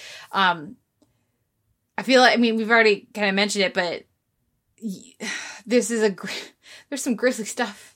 Yes. There's cut off a dude's finger.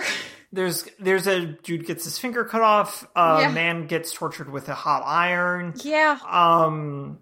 There's some bad stuff. A dog gets killed and mounted on a track. It's not great. Yeah. This is it is rough. Some of the stuff that you're, I mean, because these are rough people and they don't shy from that.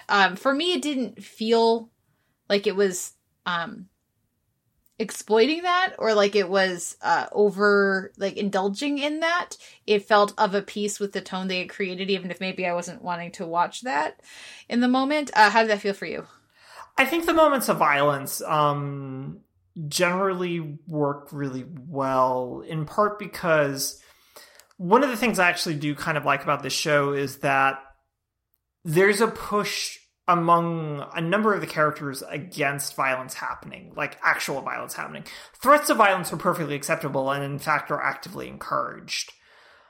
Actual violence, when it does happen in this show, is accidental for the most part. There are instances in which it is very much not accidental. Or it is something that feels very much like a last resort almost. Or it feels like we were we were within this realm of business that we're in. We kind of have to do it. Mm-hmm.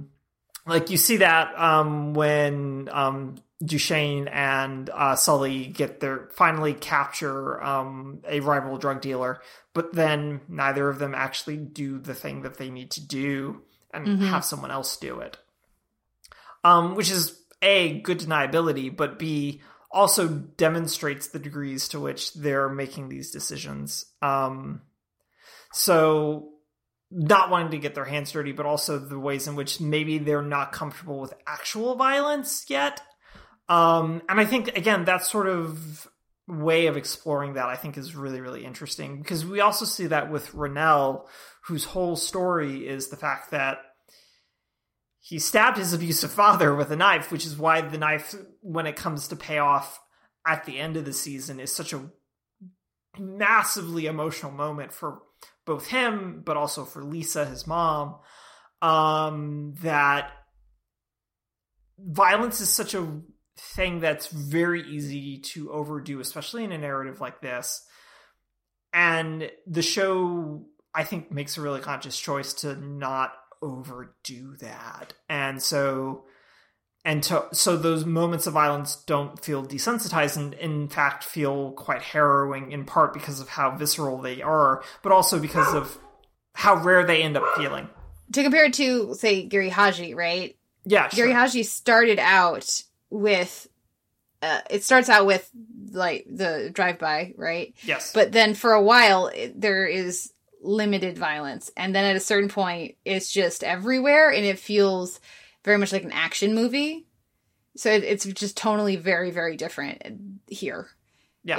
It's much more rooted in character and less in genre. I mean, it was probably overgeneralizing, but how much of that do you think has to do with a lot of the crime and drug kind of centered shows and movies I've seen have all been American versus this being a British one? I feel like there's got to be a cultural element with that too. I mean, there could be a cultural element with it, but I also think about something like Luther, which is very violent and very gory.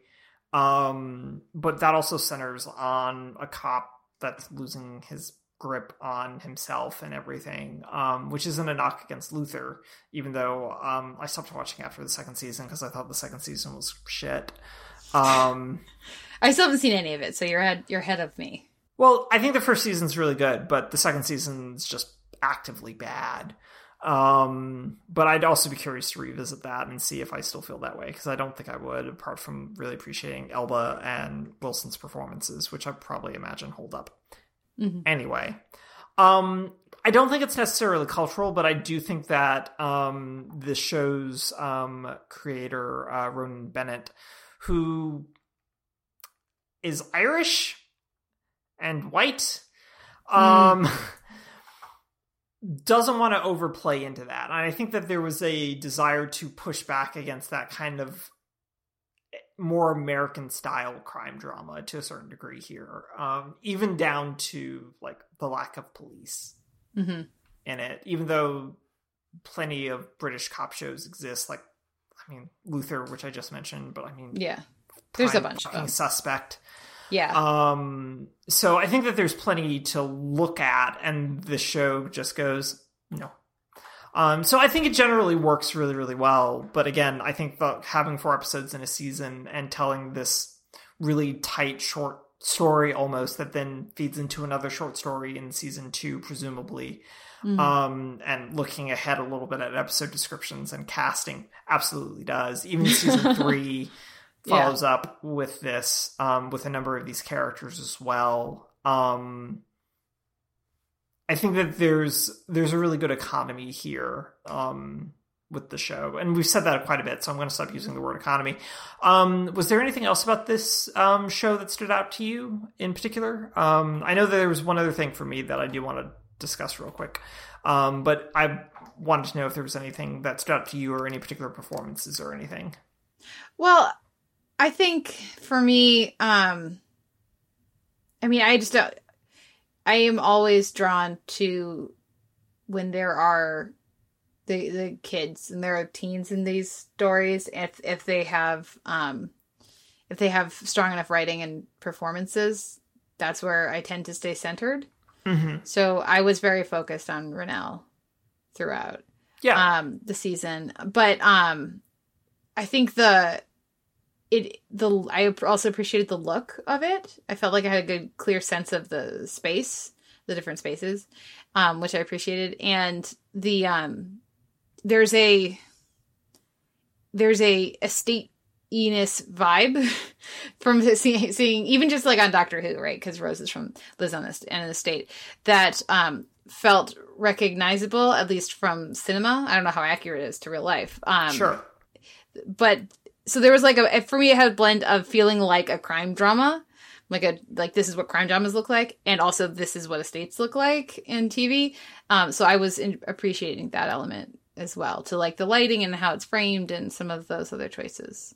What was your last thing you wanted to mention? I really liked the music in this. I'm a big fan of Brian Eno in general, but he provides the score for most of this. Shock. I enjoy ambient music. But Brian Eno's stuff, I think, is also a little pushes against the edges of that in really interesting ways. But I think his work here is really well done. It veers into like a minimalistic sort of approach without really feeling like it's fucking Philip Glass, who I also really, really love, but it doesn't feel Philip Glassy. So it's not as overworked. But it hits when his score comes in, it hits really hard, and I think really, really well.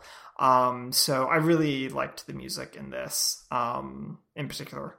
So I will make sure I'm listening out for it for season 2. It's a weird inversion. You mentioned visuals. I mentioned Brian Eno. Look at that.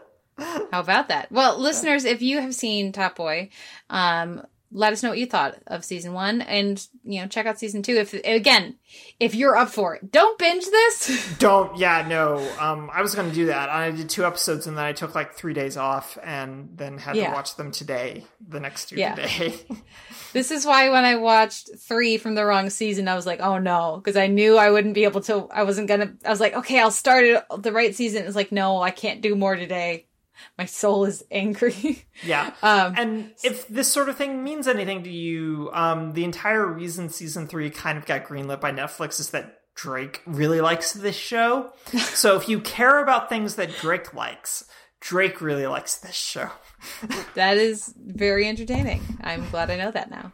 Yeah. So more on this next week when we talk season 2. But for now, that will wrap up our episode for this week. A few show notes. You can find a post for this episode over at theteleverse.org, where you can leave us a comment and let us know what you thought of the week's TV.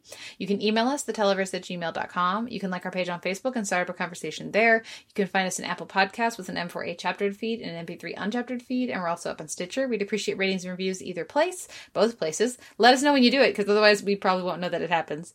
And of course, we are both on Twitter. I am at the Televerse, and Noel, you are? At Noel RK. Thank you so much for a great week, Kate. Thank you, Noel. And thank you everyone for listening. We'll be back next week with another episode of the Televerse.